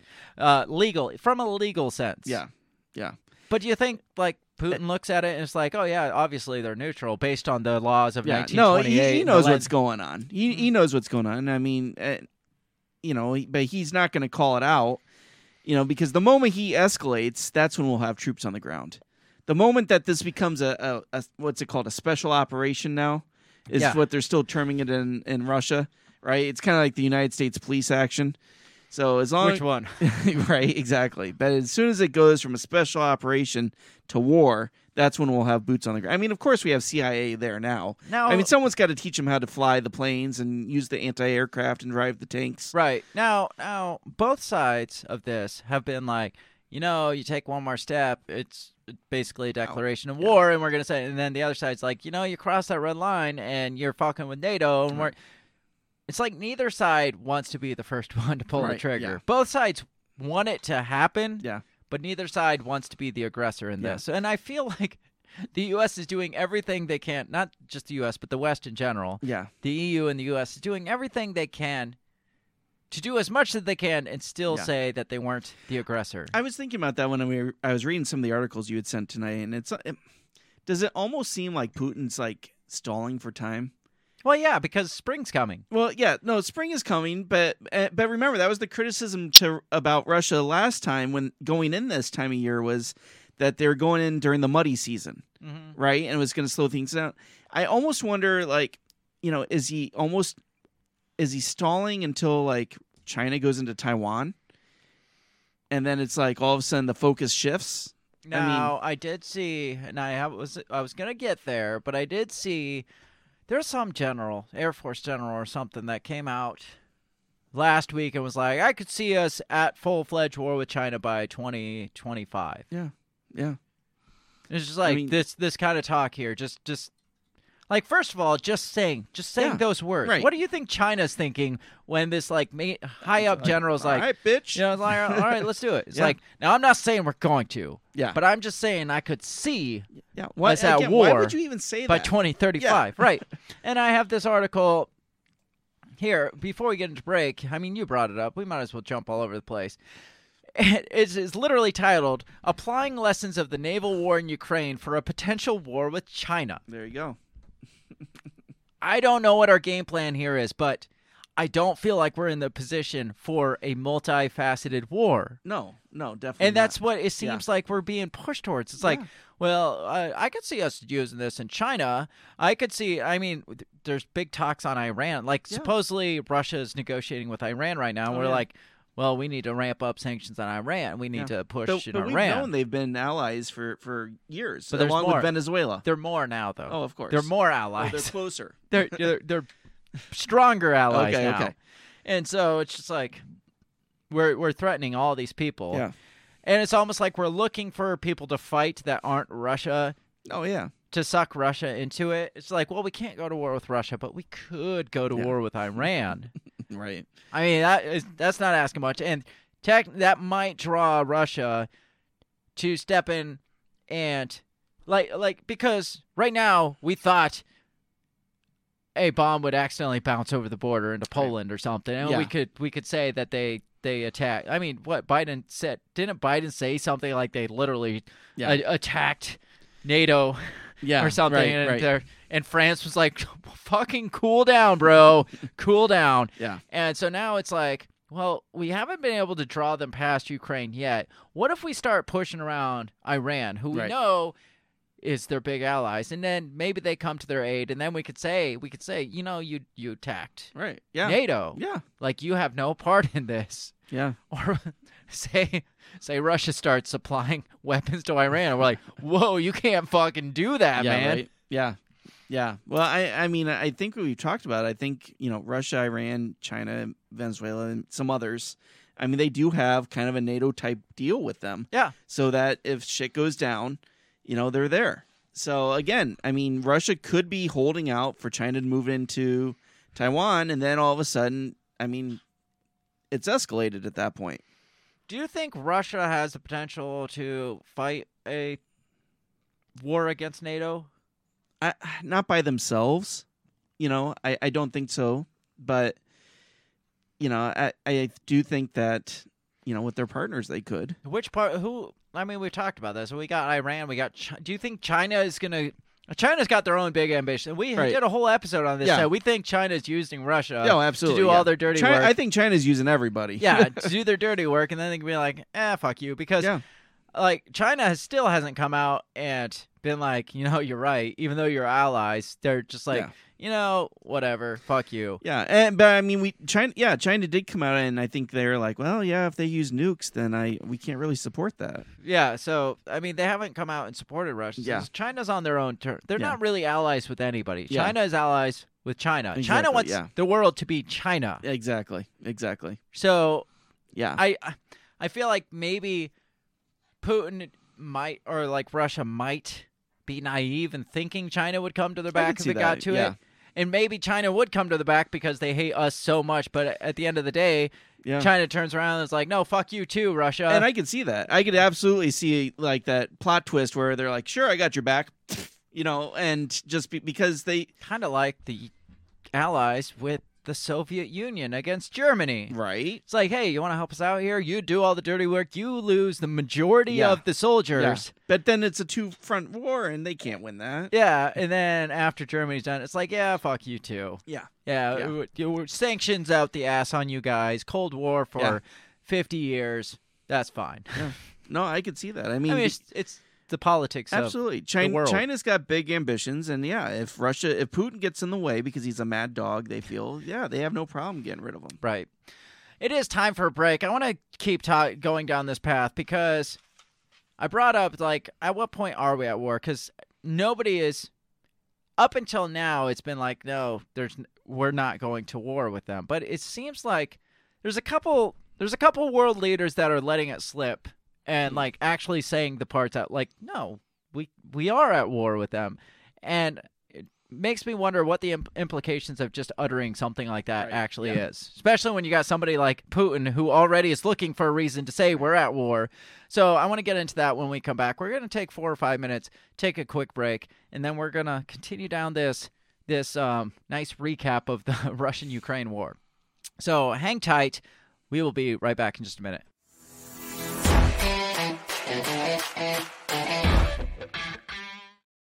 Have you ever thought that maybe voting, maybe all this politics constantly surrounding you is not the way to achieve freedom in your life? Hi, I'm Remso W. Martinez, and I ask myself the same question. That's why I'm on a journey to find true freedom in my lifetime. From learning about financial independence, to new ways to develop rugged individualism, to amazing guests living strange, crazy, amazing lifestyles that you've only thought might be real, but actually are. Go ahead and check out my new show, On the Run with Remso W. Martinez at the We Are Libertarians Network. You can find On the Run with Remso W. Martinez on iTunes, SoundCloud, Stitcher, Google Play. You know how the internet works. Come on down and let's discover how to achieve real freedom in your life together. Hey everybody, I just want to take this time to give a big shout out to the very first sponsor of the Break the Bell podcast. That is Goulash Media. They can be found at goulashmedia.net. Goulash Media specializes in graphic design, web design, audio recordings, video work, wedding videos, music videos, even political campaign videos. Goulash Media caters to the little guy with the big vision. You can check them out at goulashmedia.net. That's GOULASH media.net.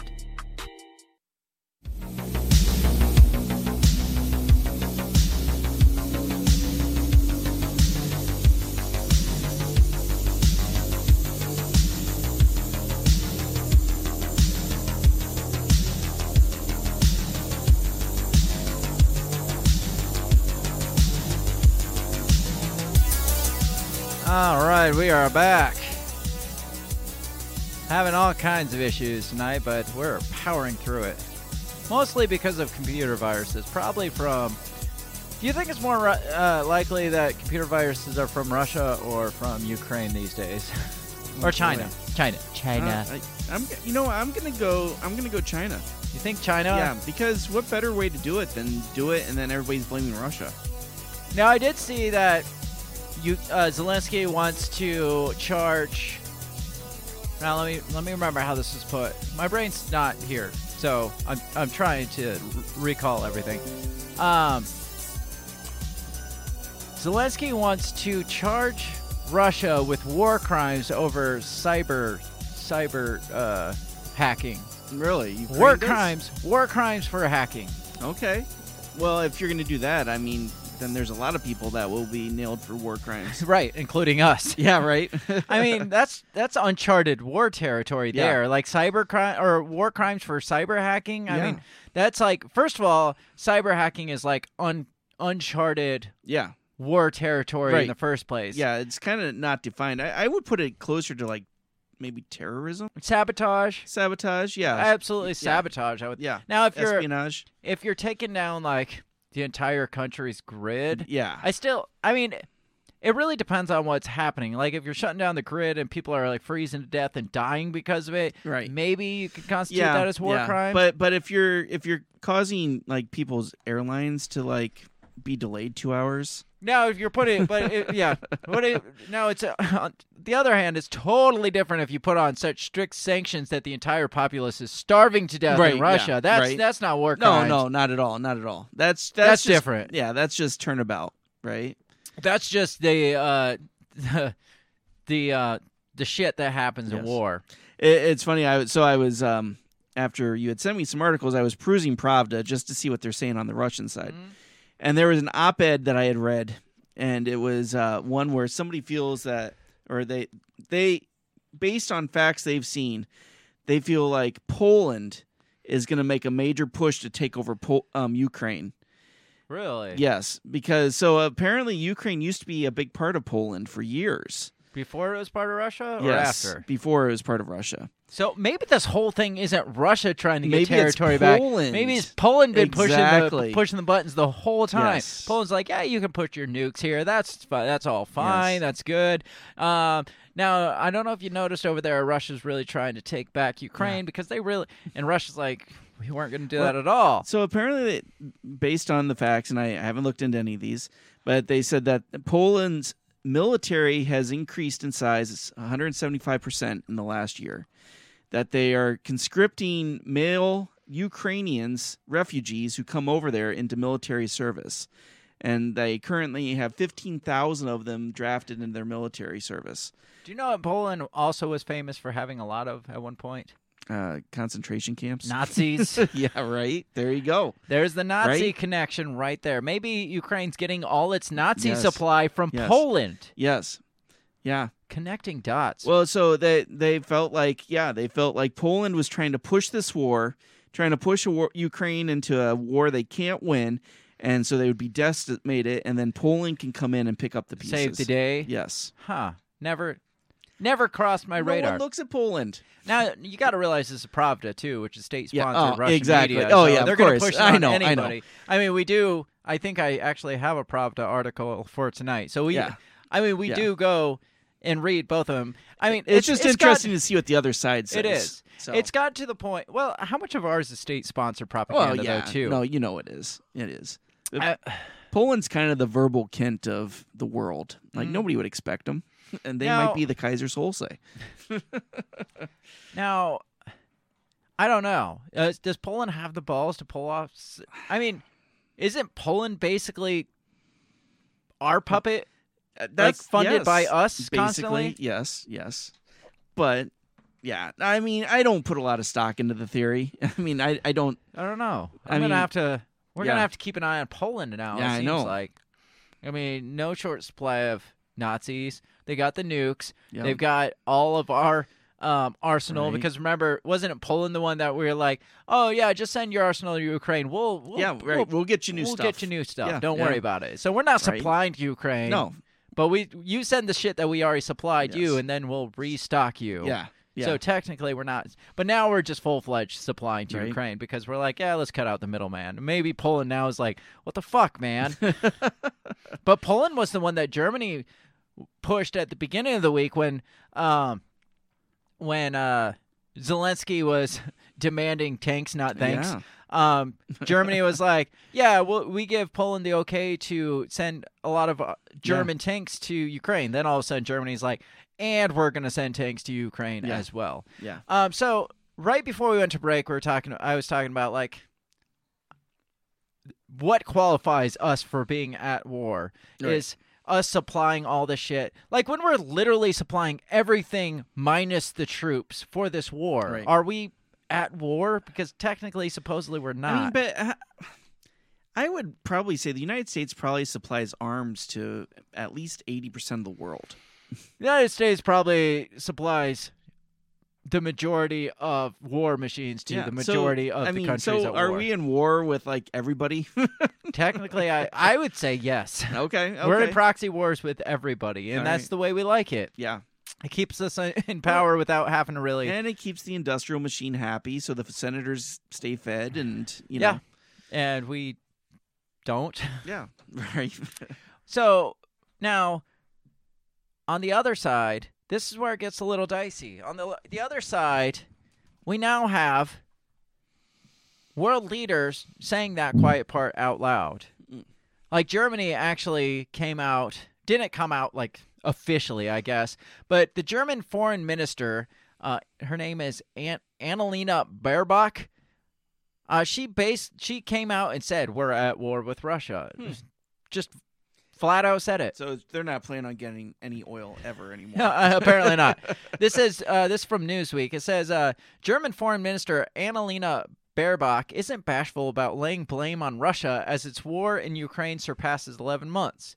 Baerbock uses significant portion of her keynote address Tuesday at the Parliamentary Assembly of the Council of Europe in Strasbourg, France, to defend law, democracy, and human rights. Obviously, we got to defend those things too. Of course. All those things are make it okay. They justify everything we do. Absolutely. Oh, we're defending democracy. Yep. We're defending the freedom, defending law and human rights, obviously. Because nobody wants to do away with any of that stuff. Defending all those things as a response to Russia's murderous attack on the people of Ukraine. Frickin' Russia. She goes on to say to this large assembly council in Europe, we're fighting a war against Russia, not against each other. It says she called for unity among Western allies following the announcement that Berlin would send Leopard 2 tanks to Ukraine. So apparently a lot of the Europeans were like, do we really want to do this? And they're like fighting and bickering. And her words were, in her defense, her words were, guys, we're not fighting each other. We're fighting Russia. We're fighting a war in Russia here. Now, on one hand, it seems like a lot of nothing turned into a big deal. Mm-hmm. Well, it's not like she officially declared war on Russia. But on the other hand, it's not like Russia doesn't listen to these little things. Yes. Like we said, Russia is like us and is looking for a reason to say they started it. Yeah. So we have to finish it. So Russia, does turn around and they're like, you heard Germany. Right. She's the defense minister or the foreign minister. Yeah. German foreign minister. She said that Germany literally is at war with us. Yeah, so I mean, if you're Putin and you're looking for any kind of justification to amp things up, there it is. So the optics of this not great. Maybe a better choice of words here. Right. I don't know. Like literally, we are fighting a war against Russia without saying it because again, we are supplying everything but the bodies to throw in front of them. We're supplying the boots, the goggles, the vests that are keeping them as breathing bodies a little longer. We're providing the tanks and the helicopters and now requesting jets and missiles. And most likely the intelligence and CIA. Oh, we are. We've been providing intelligence since it started. Okay, that's another thing. It's just like, well, I feel like that's part of this too. Mm-hmm. Like you're a major... Like, if Ukraine was an aggressor, you'd be an accessory, I would think, at least. If it was like a criminal situation, like here in the United States. Oh, yeah. Like, say you were go out and rob a bank. And you gave me the gun, I gave you the gun, the mask, the bulletproof vest. What to say. Told you exactly the layout of the bank. Yeah. Told you what the combination of the safe was. Do you think they'd be like, oh, no, he was a neutral he was neutral to this. No. That's fine. Yeah.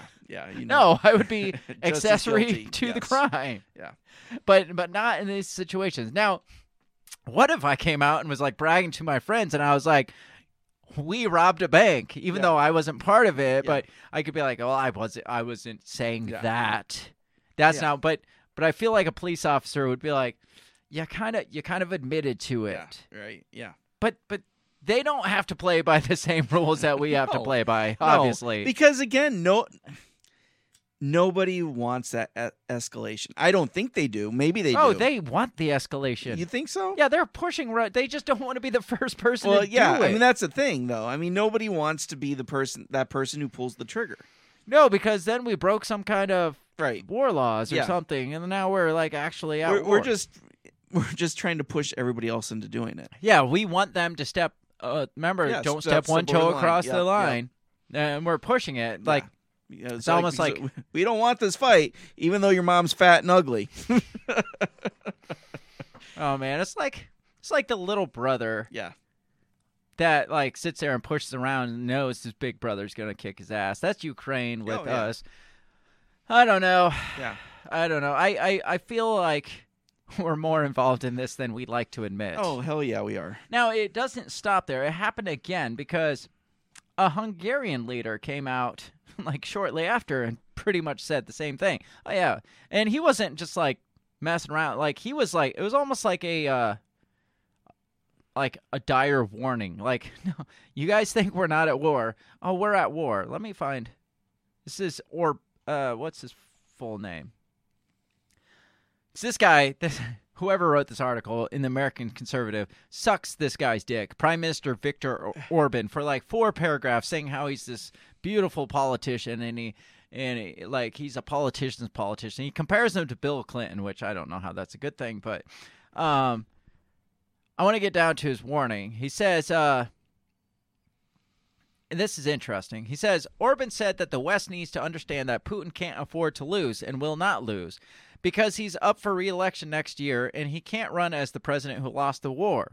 What's more, he said Russia can't allow NATO to establish a presence in Ukraine. The time has long passed when Russia might have been able to conquer Ukraine or install a friendly regime. Had Russia won a quick victory, that might have been possible, but it's hopeless now. Therefore, said Orban, Russia's goal is to make Ukraine an ungovernable wreck so the West cannot claim its prize. As this, they have already succeeded. It's Afghanistan now, the land of nobody, meaning no man's land. The West doesn't understand that time is on Russia's side in Ukraine, which is what you said. Mm-hmm. Russia is a huge country and can mobilize a vast army. Ukraine is already running out of troops. When that happens, then what? He says, we are in big, big trouble, he said of the West. If Russia's coming spring offensive proves successful, then NATO countries are going to be faced with the question of do we send in soldiers to fight Ukraine? This is not something Orban thinks the American people are considering, but it is front to mind among a growing number of Europeans whose countries stand to be devastated if war spreads. Really, NATO troops fighting Russians in Ukraine? Yes, said Orban. It sounds crazy, but if you look at the tendency of how we got to this point today, it can't be ruled out. It's like pretty much, it's like, look where we've come so far. Look how far we've come so fast. He says the West is in a war with Russia. That's the reality. Every day we are moving further in. Now you're talking one of the top dogs in, what country did I say? Hungary. Hungary, yeah. The Prime Minister of Hungary says, you guys keep saying we're not. We're in the war. Yeah. We're part of the war. We're in this war. This is our war. I know nobody intends to send troops, supposedly, but at the end of the day, if this keeps going, we're going to have to. Mm-hmm. Now, you've got two top leaders in the EU saying, no, we are at war with Ukraine. Is this just not feeding more fuel to the fire for Russia? Or is it? I feel like this guy isn't so much like trying to egg him on. It's more of like a dire warning, like, you guys got to wake up and understand the reality of this. We're at war. Yeah, I mean, these guys, they can afford to not be as political, right? Mm-hmm. I mean, the United States, the chick in Germany kind of fucked up, but United States, I mean, Great Britain, I mean, France, these are guys that, they can't come out and be like, we are at war, but Hungary, they can come out and call out the elephant in the room. Be like, look, guys, we're going to be in the middle of this. Well, if you think about where does Hungary sit?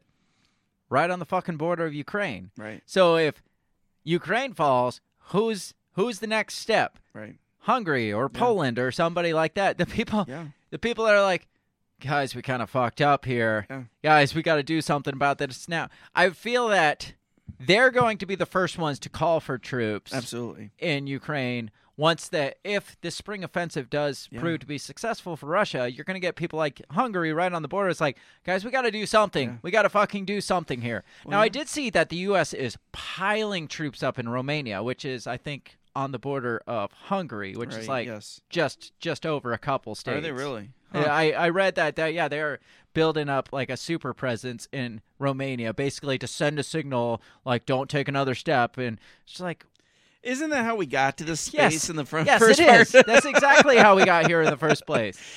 By doing what we do. Well, we just got a presence. We just want them to know, that we're not going to let them take another step. Mm-hmm. No, but that's the thing. It's like these little countries.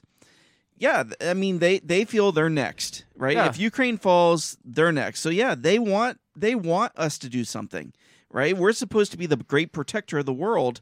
So they're expecting the United States to go in and do something. Yeah, because we make all these promises. Like, Absolutely. If they do, we will. And they're like, but they are, so are you going to? Yeah. It's like, we can't do this on our own. And we've set ourselves up as that. Now, the Russian foreign minister came out and pretty much said that we're at war with the West last week, too. So we've got three world leaders. We've got Hungary, we've got Germany, and now the Russian foreign minister says, when we talk about what's happening in Ukraine, we talk about the fact that this is no longer a hybrid war, but a real one, which the West has been preparing for a long time. against Russia. The West is trying to destroy everything Russian, from language to culture, which has been in Ukraine for centuries, and forbidding people to speak native language. So it says, according to a translation, repeating well-trod Kremlin talking points, attempting to frame Russia's unprovoked and brutal invasion of Ukraine as an act of self-defense. So you got both sides pretty much saying, nobody wants to admit this, but we are at war with each other. But remember, that was Putin's reason for going after Crimea, right? Was that there was Russian citizens there, and they felt like they were being provoked, or they were being kind of discriminated against. Sure. Yeah. The Nazi populace of Ukraine wanted the pure blood Ukrainians. They did not want Russian blood in there. So that was Crimea, and then what was that other, the Donbas region? Yep. That was the other one. Yeah. Like more recently. Yeah. And that one has been an ongoing conflict since 2014. So. Absolutely. Yeah. So when you got both sides saying, we're basically at war, both sides saying, but we're not at war. Right. It's like, what are we at right now? Yeah. Yeah. Like, who's willing to just step up and say, guys, we're just fucking at war. Yeah, right. Because we know, I don't think there's one American person that's like, we got to put boots on the ground. No. I think that's what's holding us back. That's the difference between Iraq and Afghanistan in this situation. Yeah. Is we sucked ourselves dry of that support of, we got to send in, go kick ass, take names. We don't have that mentality now. It's like, no. Guys, no boots, no ground, nothing, none of it. And plus, you got fucking Biden and General Milley, who wants to save the planet. Because the climate change is the climate right. That's crisis their is biggest the biggest problem. threat to the world right now. You think Russia's talking about that shit? No, but I feel like they have been more recently setting the pieces in place, and I don't know what it's leading to. I don't. Do you think there's going to be a full-fledged war? Do you think that's what they're setting it up for? I mean, it almost sounds like it. It does, but I mean, there's so many pieces here, and we predicted this back in the early days of back in the early days of the war. 341 I almost days ago. feel like they're playing chicken. Yeah. And because the article you're going to read here shortly, they want to push the Russian people to a place where they're going to want to get rid of Putin. Yes. And I think that's the end game. Yeah. We talked about a couple of organizations since we started the show that like to get us involved in foreign interventions. Yeah. One being the National Endowment for Democracy, NED. The other was the founders of Foreign Affairs. What was their name again? It was Council on Foreign Affairs. Council on Foreign Affairs, yes. Or Foreign Relations. Council on Foreign Relations. Yes, they like to predict, quote unquote, what's going on in the world. So and they're all business owners. Oh yeah. They're not government officials. Right. And they like to make predictions of where the foreign relations are going, and then their predictions just always happen to come true. Right. Yeah. Well, the publication Foreign Affairs came out this month, a couple days ago. It just says January/February 2023. So roundaboutly, just somewhere in there, even though it's not even February yet. Came out with an article titled "Putin's Last Stand: The Promised and Peril of Russian Defeat." I mean, when we talk about these organizations that meddle in foreign relations, like the NED, for example. They're the ones that go in and pass out the pamphlets and stir up the public discontent, and they're responsible for a bunch of riots. They're responsible for the original Ukraine conflict in 2014, the Ukrainian Civil War. The NED had a lot to do with that. The NED has it. They do in public what the CIA did in private. Their job is to topple governments in the name of democracy, and they do it all in the name of democracy and freedom. They're an NGO, quote unquote. They're a non-governmental organization, even though they're fully funded by the government. All their funding comes directly from the government, but they can get around some of those, like the red tape that the CIA had because they're an NGO. And then there's Foreign Affairs that likes to push the country's foreign relationships. It's almost like they put a bug in the ear of the NED. The NED goes, they overturns it, and then Foreign Affairs, they write an article about it. Yeah. Beto is here. Beto Hey, says Washington is doing all they possibly can to make war happen. The neocons have Joe Biden's ears and can control the information he gets. At this point, Moscow won't be interested in any solution at all and choose instead to finish the war on its own terms. I see that. Yeah. So this article, like I said, Putin's last stand, comes from Foreign Affairs. Predictions, obviously. Says Russian President Vladimir Putin's war in Ukraine. I can't read this whole thing. This is long, but I'm going to hit some points. It was meant to be his crowning achievement, a demonstration of how far Russia has come since the collapse of the Soviet Empire in 1991. I feel like that's not what their goal was. It wasn't like, hey, we need to reinstate our power. It's like, well, in 1991, you guys said you weren't going to do this, and you did this, and so I feel like we have the right to do this because you guys said you weren't going to expand NATO. Yeah. You're very fucking clearly expanding NATO. Yeah. But Foreign Affairs says, oh, they just want to demonstrate their pre-fall of the empire status. I thought it was kind of bullshit, too. Annexing Ukraine was supposed to be a first step in reconstructing a Russian empire. Right. Putin intended to expose the United States as a paper tiger outside Western Europe and to demonstrate that Russia, along with China, was destined for a leadership role in a new multipolar international order. It hasn't turned out that way. Kiev held strong, and the Ukrainian military has been transformed into a juggernaut. Yeah? Oh, yeah? Yep, a juggernaut. Unstoppable.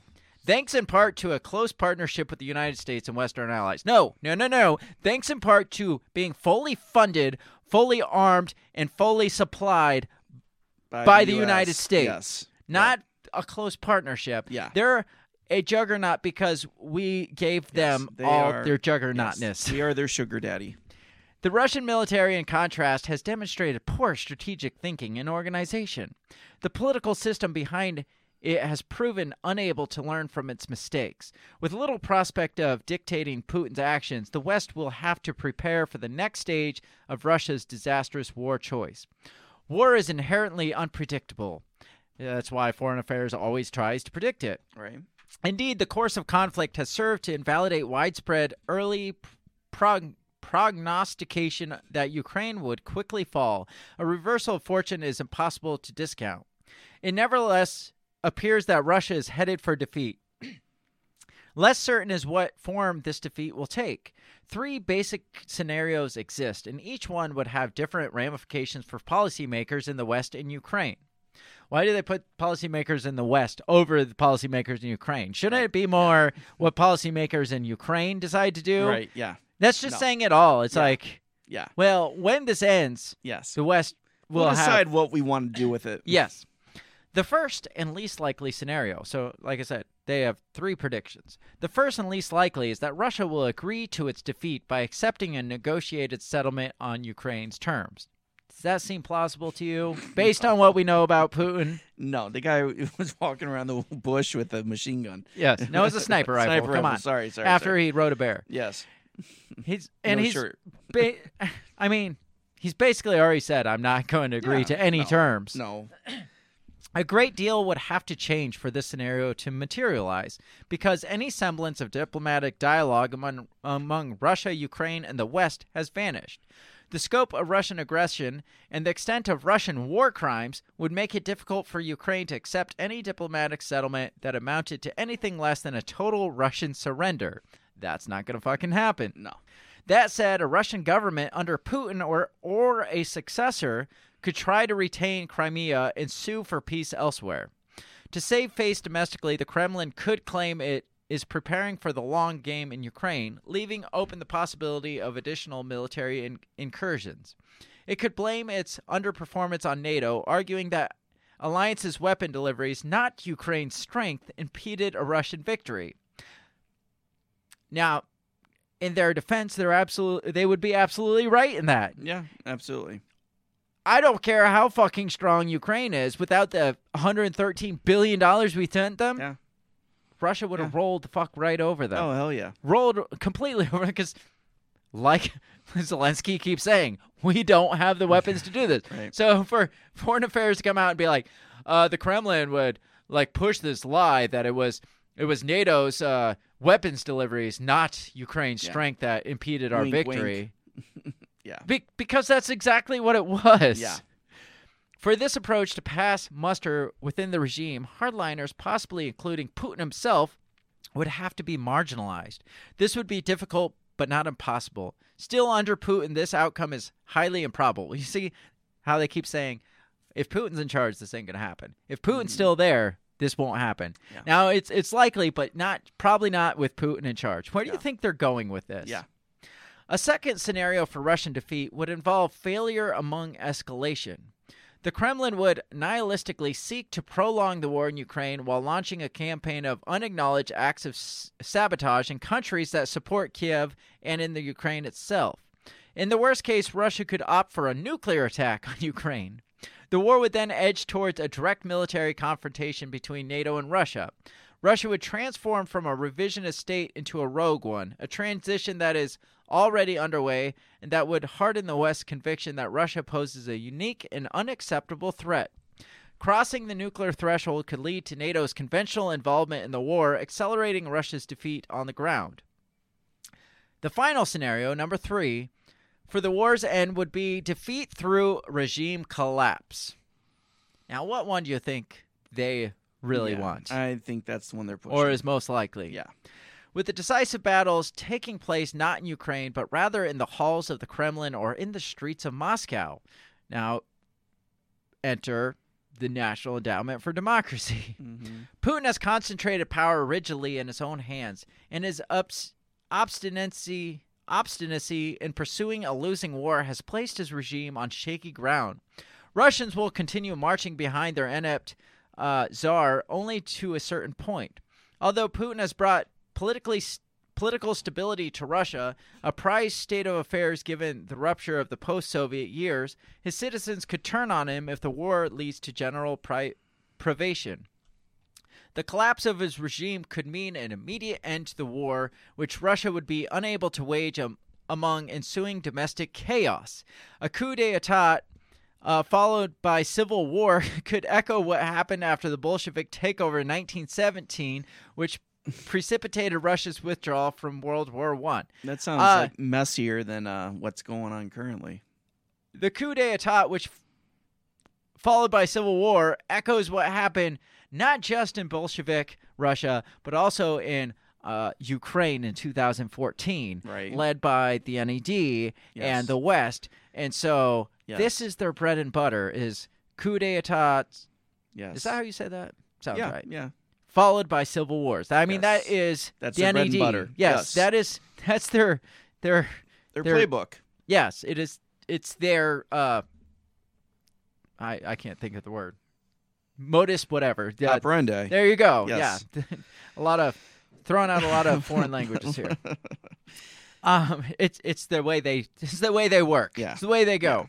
Yeah. So they're basically spelling it out here. This is almost like the dog whistle for the NED. Yeah, absolutely. Foreign Affairs is dog whistling the NED to get into Russia and stir shit up, make them pissed off. I'm sure they've been doing it the last year. Oh, I was gonna say for the last couple years, I'm sure that they got the phone, the bat phone, and they're like, "Yep, nope, we already got people on the ground." Yeah, because remember, one of their top places was in Ukraine over the last decade. But I think you had said when we had talked about the NED back then, when we came to our oh shit moment, we're like, well, there seems to be a lot of concentration in Russia here lately of the NED.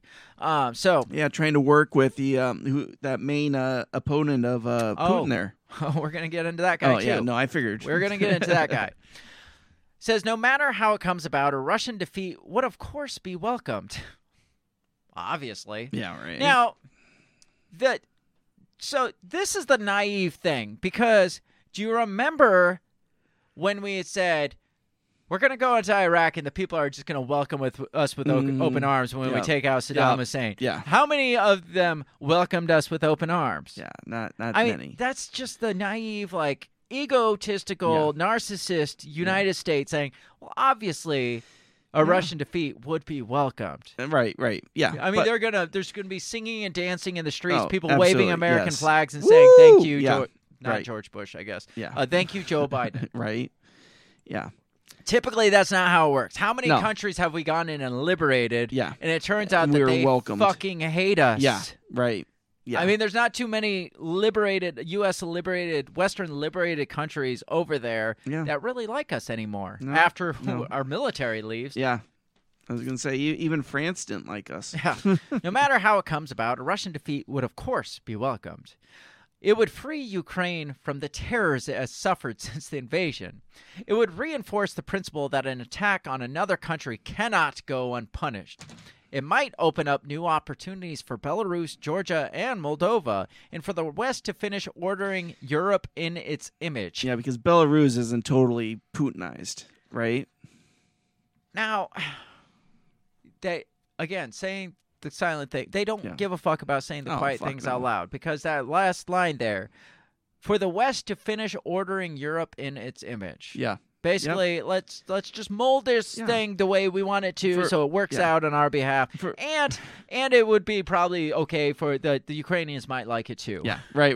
Well, and it goes back to all the woke folk talking about the colonizers. I mean, that's all we're talking about doing over there, right? Is going over there and colonizing. But it's Europeans in it, not the United States. Europeans can't colonize other Europeans, obviously. Right. It says, for Belarus, a path could emerge towards the end of dictatorship and towards free and fair election. Sounds like it's like once we topple the regime in Russia, we can start on all these little satellites. We could topple regimes in Belarus. We could topple regimes in Georgia, Moldova. Yeah, and we'll make them all in the image Europeanized. of Europeans. Yeah. It says, and Ukraine could strive together, all those countries could strive together for eventual integration into the European Union and possibly NATO, following the model of Central and Eastern European governments after the fall of the Soviet Union. And that is the end game right there. Let's get them all under the UN and NATO, and then we can paying become taxes to us too. Exactly. Yeah, right. That's the biggest thing, right? Yeah. And then we could be one happy global family. Right. Says, though Russia's defeat would have many benefits, the United States and Europe should prepare for the regional and global disorder it would produce. At least this time, they're like, right now there's going to be like a power vacuum over there. Right. Says, since 2008, Russia has been a revisionist power. It has redrawn borders, annexed territory, meddled in elections. We're still playing that card. Are they talking about United States or Russia? Still playing that card. Inserted itself into various African conflicts. Are they talking about us or Russia? Good fucking God. And altered the geopolitical dynamic of the Middle East. Are they talking about us or Russia? All the bad shit that they said are things that we are guilty of. Yeah. All of them. But it's different if we do it. Oh, obviously. We do it for freedom. We do it for freedom. It says, by propping up Syrian President Bashar al-Assad. Were Russia to pursue radical escalation or splinter into chaos instead of accepting defeat through negotiation, the repercussion would be felt in Asia, Europe, and the Middle East. Disorder could take the form of separatism and renewed conflicts in and around Russia, the world's largest country in landmass. The transformation of Russia into a failed state riven by civil war would revive questions that Western policymakers had to grapple with in 1991. For example, who would gain control of Russia's nuclear weapons? That's the most important question here. That's what they care about. Yes. A disorderly Russian defeat would leave a dangerous hole in the international system. Now, it keeps going and going and going on. I can't read this whole article, but it goes on and on. But we got the main gist of it. Yeah. That the hope is to get Putin kicked out by his own people. That's the push. Yeah. It'd be messy, create some chaos, but at the end of the day, we could shape the region into our image. The image of Europe that we've been wanting all this time. And all hail the Great Reset. I mean, that's why we had the Cold War to begin with. Right. It was because communism was such a threat to our way of thinking here. Not that communism was the answer. Yeah. But it was a threat to the global order. Yeah. Right. It says twice in the last 106 years, in 1917 and in 91, versions of Russia have broken apart. Twice, versions of Russia have reconstituted themselves. If Russian power recedes, the West should capitalize on the opportunity to shape an environment in Europe that serves to protect NATO members, allies, and partners. A Russian defeat would furnish many opportunities and many temptations. One of those temptations would be to expect that a defeated Russia would essentially disappear from Europe. But a defeated Russia will one day reassert itself and pursue its interests on its own terms. The West should be politically and intellectually equipped for Russia's defeat and for Russia's return. That's dramatic. That is. So you think they're putting the pieces in place? Do you think they're saying it out been loud? doing it for years? Yeah. Oh, I think so for sure. Yeah. Yeah. You called it out a year ago, right? So yeah, and they're starting to, set the board, right? I mean, the pieces have already been there. They've been working on this for a couple years now. Otherwise, we wouldn't have pushed them into war with Ukraine. Yeah. So do you remember this other organization called the NED? Oh, hell yeah. The NED on their homepage, one of their homepages, like one of their main pages, has this. This is a what is this? It's an event. It's like a virtual event and like an in-person. It's like this big event thing. Okay. I don't know, a seminar type thing. Okay. And they're inviting everybody to join this. It is called Dissent and Persecution in Russia, from Father Edelstein to Vladimir Kara-Murza. Do you know Vladimir Kara? Another Vlad. Yes. Do you know who that was? That's the main. That's the main opponent to Putin. That's been exiled. Okay. They are hosting this event. So about this event, this is on the NED's website. You are invited to join the National Endowment for Democracy and the Reagan Institute. Here, let me pull this up. And the Reagan Institute. That's got to be great. Right. On February 1st, so this Wednesday, when this episode drops, this will be taking place. For Dissent and Persecution in Russia, from Father Edelstein to Vladimir Kara-Murza. Co-hosted by the Reagan Institute Center for Freedom and Democracy, that just sounds American, and the NED, the event will feature a screening of My Duty to Not Stay Silent, the newest documentary film by imprisoned Russian opposition leader, journalist and activist Vladimir Kara-Murza, followed by a discussion on dissent and persecution in today's Russia. The NED is hosting this event to air this documentary by the number one opponent, exiled opponent to Putin. Yeah. Do you think maybe they're trying to find their guy to prop up for the next guy? Yes. I'm thinking. Without making the Victoria Nuland phone call? Yeah, fuck them. We don't need to make a phone call. Let's just do we'll do our own thing. A live stream. Yeah. And let's just play this really sad. How is it, if this guy's in prison, how is he making a documentary? That's my question. Right. Did Especially he make a Russian prison. Yeah, did he make the documentary before prison or from prison or what? It says, My Duty to Not Stay Silent is the remarkable story of Russian Orthodox priest and dissident Father Georgy Edelstein after being suspended for politically motivated dissent. He worked hard to keep freedom of religion alive in the Soviet Union. Due to a personal petition from President Reagan, Father Edelstein was restored to his village parish. It's a film about true tolerance and true faith, the relationship between Jewishness and Christianity, the collaboration between church leaders and totalitarian state, and the importance of speaking truth, no matter the consequence. Tragically, Russian citizens today face similar persecution. Modern freedom fighters like Vladimir Kara-Murza continue the struggle for freedom, following in Father Edelstein's footsteps.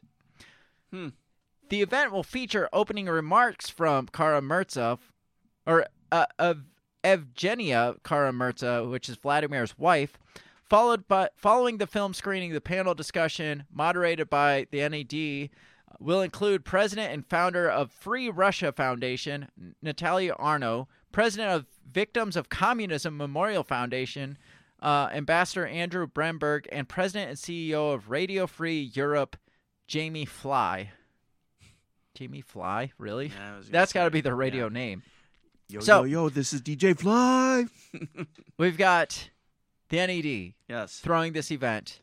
Yeah.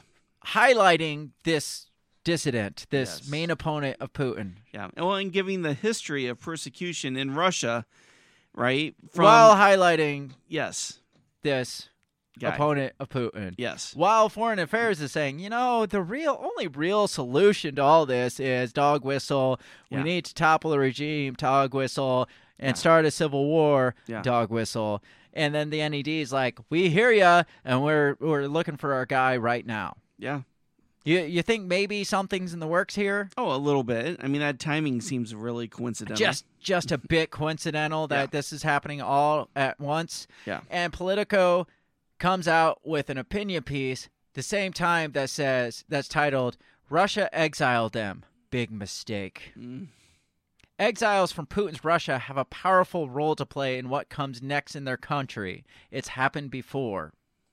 And this talks specifically, partially about that guy, that Mara, what's his name? Kura or whatever? Karamara. What was it? Hang on. Vladimir Kara-Murza. There you go. So it says, when it comes to regime change, there's an important relationship between regime opponents inside the country and the ones exiled outside the country. This has played out over and over again in history, particularly in Russia. This dynamic will be important to whatever happens in Russia in the wake of Russian President Vladimir Putin's ill-conceived invasion in Ukraine. Political exiles rarely lead revolutions. There have been two exceptions, Vladimir Lenin in Russia in 1917 and Ayatollah Khamenei in Iran 62 years later, but both returned to their countries when the old regimes were all but gone. The leaders deposed and the prior regime discredited. Basically sounds like we're planning on deposing Putin and toppling his regime, and maybe not. One of these exiles might or might not come back and play an important role. Or several come in and to kind of push support for this Vladimir Kamara, and it says Putin's invasion of Ukraine has weakened him, just as czars in the 19th century and 20th centuries were weakened by conflicts, including the Crimean War and World War I. Has it though? So when Putin regime begins to teeter and wobble, whether in yet another instance of merciless pattern of Russian history, unforgiving of military setbacks, or because of an anemic economy further degraded by sanctions, oil and gas revenues drying up, or all these calamities at once, the most likely to lead the revolution will be the leaders on the ground. Many of those are currently in prison, including Alexei Navalny serving a 9.5-year sentence, Vladimir Kara-Murza in the 8th month of imprisonment without trial facing up to 24 years in prison, or Ilya Yashin sentenced last week to 8.5 years. With Putin's regime rapidly descending into savagery of military dictatorship, they might not emerge from jail alive. But even if they don't survive, others will step forward when the time comes. The West can lend a crucial hand. I wonder, are those guys, are they in the same prison? I don't know. I hope not. That would be stupid. Well, remember, there is a U.S. former Marine over there as well. That is true, too. So, you think toppling regimes is maybe in the works? On the menu? Yes, I believe that is what they're pushing, yes. Think so? Yes. Maybe slightly? Yeah. I mean, you had sent me this thing. This is from Pravda, so obviously we can't trust this. But they read the article. Yeah, Pravda said that was a different article, though, from Foreign Affairs. Oh, was it? But Pravda says that the Russia after Putin plan is ready, and that the West is already planning Russia after Putin. Yeah. Did they really name? Hopefully they didn't name it the Russia after Putin plan. I could see them doing it because remember they did lose their acronym guy. Yes, they did. Yeah. They lost their the guy that names ops and stuff. And so now the best we've come up with is the Russia after Putin plan. The rapist plan. Russia after Putin installment security. I don't know. What's a T? What's a good T word? Task force. There you go. Task force. Russia after Putin installing security task force. Dude, that says rapist. No, it doesn't. So apparently the actors have already been chosen, but Pravda thinks it's Gary Kasparov and Mikhail Khodorkovsky, who suddenly developed an affection for the Russian people. They're waiting for their window to open. So Foreign Affairs came out with another article a few months ago. Kind of saying the same Kind thing? of the same, similar, yeah. Titled, Don't Fear Putin's Demise. Don't worry. But this was written by those Russian people. Oh, okay. For Foreign Affairs, which is because it says it's by Gary Kasparov and Mikhail Khodorkovsky. Oh, interesting. Says, the Russian President Putin is living on borrowed time. And so they're writing this to the Russian people saying, hey, it's have okay no fear if Putin goes away. Yeah, but it's coming from Foreign Affairs. They're writing it to the Russian people, but they posted it in Foreign Affairs. Interesting. Of all places. See, so this is where the war is sitting. But one of the things I read, and I don't, again, propaganda, it's hard to sort truth from fiction. But apparently, like, Putin has an 80% approval rating. Okay. Currently in Russia. They're pushing this narrative that, hey, they're coming to take your culture. They want to destroy the Russian culture. They want to take away your language, your art, your history, and they want to reshape it. But isn't Ukraine saying the same thing about Russia, though? They are. Absolutely. But, I mean, I'm just saying that this is what Putin's using to kind of build support for this whole Ukrainian thing, right? That we're there fighting Nazis. You're talking about the people, while they're being, like, basically starving to death and living in squalor for 50 years, where, like, I will die for the motherland. Right. I will go and, like, infiltrate into the United States, change my language, change who I'm married to, and be a Russian spy for my entire life, potentially getting arrested and murdered, all for the motherland. I mean, these people, we're living in a country where the phrase, like, I don't know, where, like, constitution is a bad word, being a patriot is a bad word. Absolutely. And you're talking about Russia, where they're like,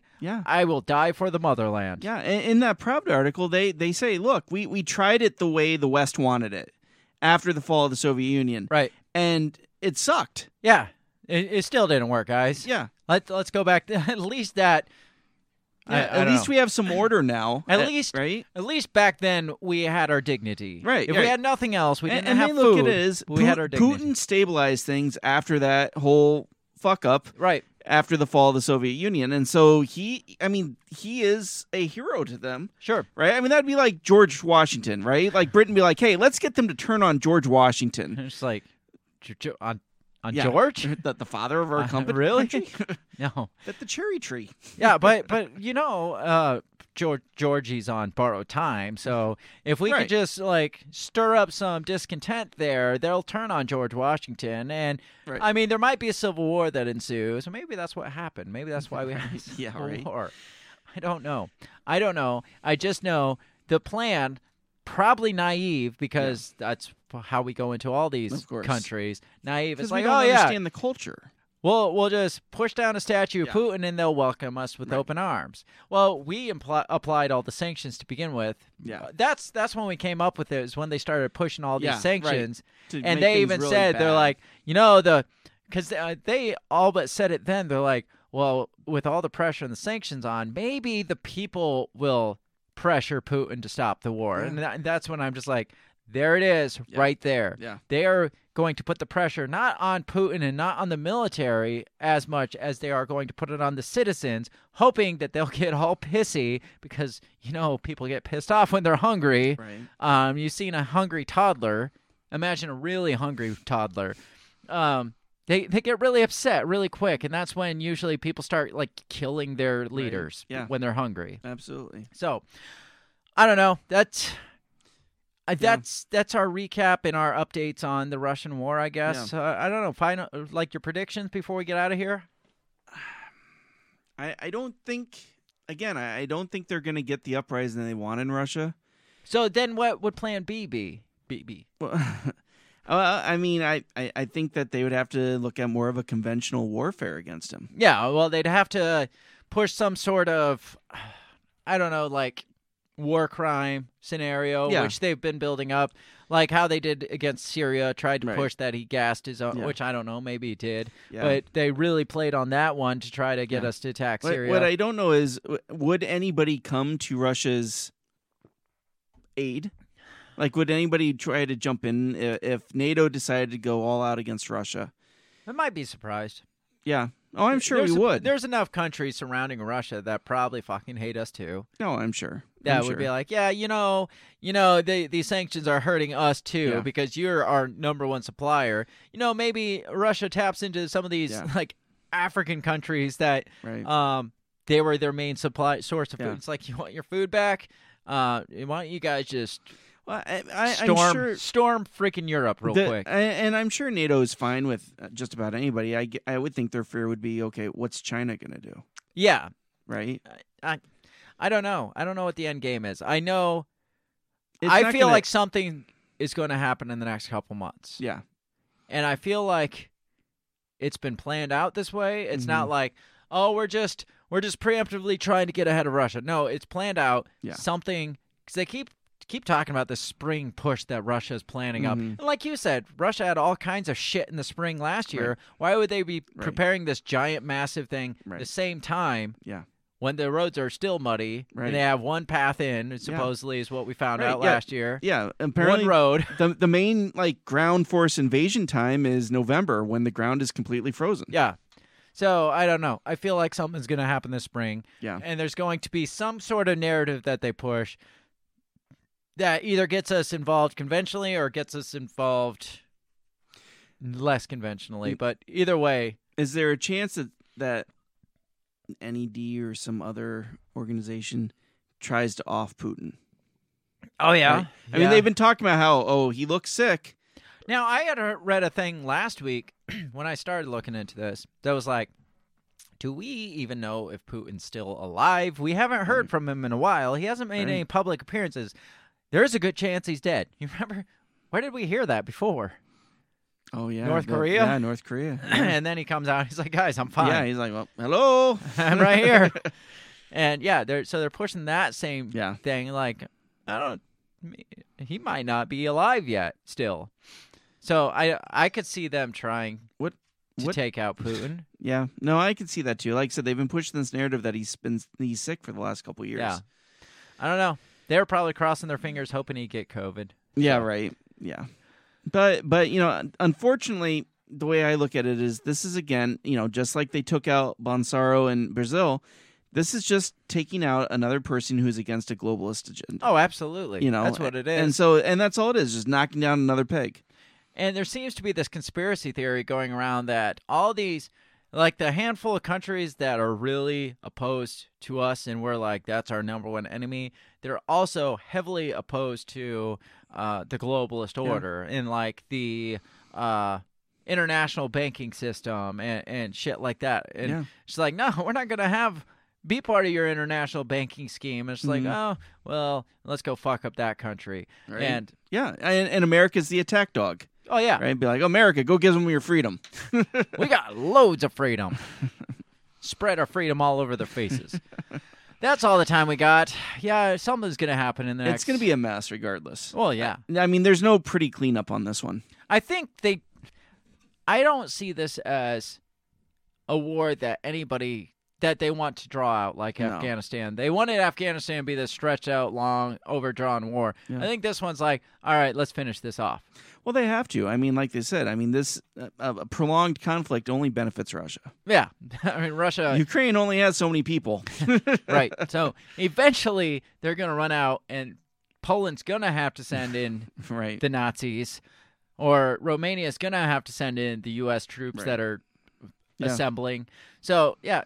One way or another, something shitty's going to happen in the next few months. Yeah. So I wanted to get ahead of it before that happens to let you know, guys, something shitty's happened. Yeah. You heard it second from us, probably. Right. Yeah.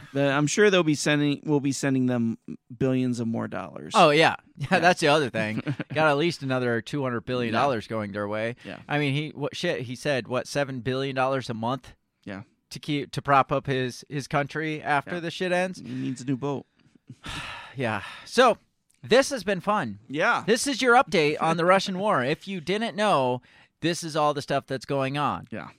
It's good stuff. I hope you enjoyed it. It's fun and happy thoughts. We'll be here again next year. Prediction. We predicted this, I think, at the start. Does World War III break out over all this shit? Final prediction. Yeah, I think so. Yeah? Yeah. Like, to what extent? I think it's not gonna be what we think it is. You know, I think unfortunately, I think it's gonna come down to, NATO and maybe the UN, like, going after Russia and Russia's allies. I think one way or another, Ukraine's just going to get, like, wiped off the map. Oh, and no, we're not going to will. give two Yeah. shits because it's just like, you're just there to be a proxy. I agree. Yeah. And once we go conventional, Ukraine doesn't matter anymore. Yeah, I think Zelensky's going to be in for a rude awakening when he's like, guys, we need you to come in now. Guys, now, guys, now. And they're like, shut the fuck up, Zelensky. We're doing our thing. They're at our doorstep. Yeah. It's like, we got it. Don't worry. And then Ukraine just gets destroyed. And then we're like, oh, we can't just let you destroy Ukraine like that. Right. That's a war crime. So now we can attack you. Right. But and that's what they're waiting for. Yes. They want the excuse to go in. Yeah. And they're hoping that Putin wipes out Ukraine. And that's why I think he hasn't. Oh, shit. What? Zelensky is going to get offed, and that's going to be the... Zelensky thinks he's this big war Yes. hero, war dog, but the real plan is Zelensky gets offed, and then that's going to be the trigger. That's the trigger that we go in for. He's the golden child. Bait. Yes. He's the bait. He doesn't know it, but he's the bait. Biden's going to be like, hey, Zelensky, why don't you meet me at this place? Yeah. On that note, we got to get out of here. On that happy note, make sure you check us out all over the social media. We are all over Facebook, Instagram, and Twitter. You can find us at our handle at BreakTheBellPod. I didn't say any of this stuff at the beginning because I had just computer got into virus it. problems. Yeah, you were. That's true. I was very distracted. So check us out all over social media. Share us far and wide. Hit that like and subscribe button so we can spread this information all over the faces of your opponents and your enemies and stuff. It's ideally what we want. Check out you can find links to all our stuff at our website, which is www.breakthebellpod.com. You can find links to our web store. You can get awesome shirt, which will include eventually a 100. What was that? 100 thanks is not 100 tanks. Yes. Words to live by. Yes, we're famous words to live by. So make sure you check all that out at breakthebellpod.com. Come back. Join us next week. Join us later this week, actually. We will have our morning special with me and Dan Smots of the System Is Down podcast, the Two Scoops morning show, which is 20, 30 minutes of fun in the morning. What a better way to wake up than us in your faces and your ears. That's Tuesdays and Thursday mornings, most of the time at 7 a.m. Central Standard Time. Don't miss that. Otherwise, be back here next time, same channel, 7 p.m. Central Standard Time every Monday night live. We will catch you next time. Have a great rest of your week. Peace. Goodbye. The Break the Bell podcast is brought to you by you. So pat yourself on the back because without you, we would be talking to ourselves. A special thanks to our Patreon members, Justin Zielinski, Remso Martinez, Stephanie Parker, and T.O. Jacobson. A shout out to our sponsors, Run Your Mouth Coffee, the On the Run podcast, and Goulash Media. If you'd like to help support us, visit patreon.com/breakthebell or buy our garbage at breakthebell.bigcartel.com. Get back here next week and let us continue to invade your ear holes. And as always, never stop talking.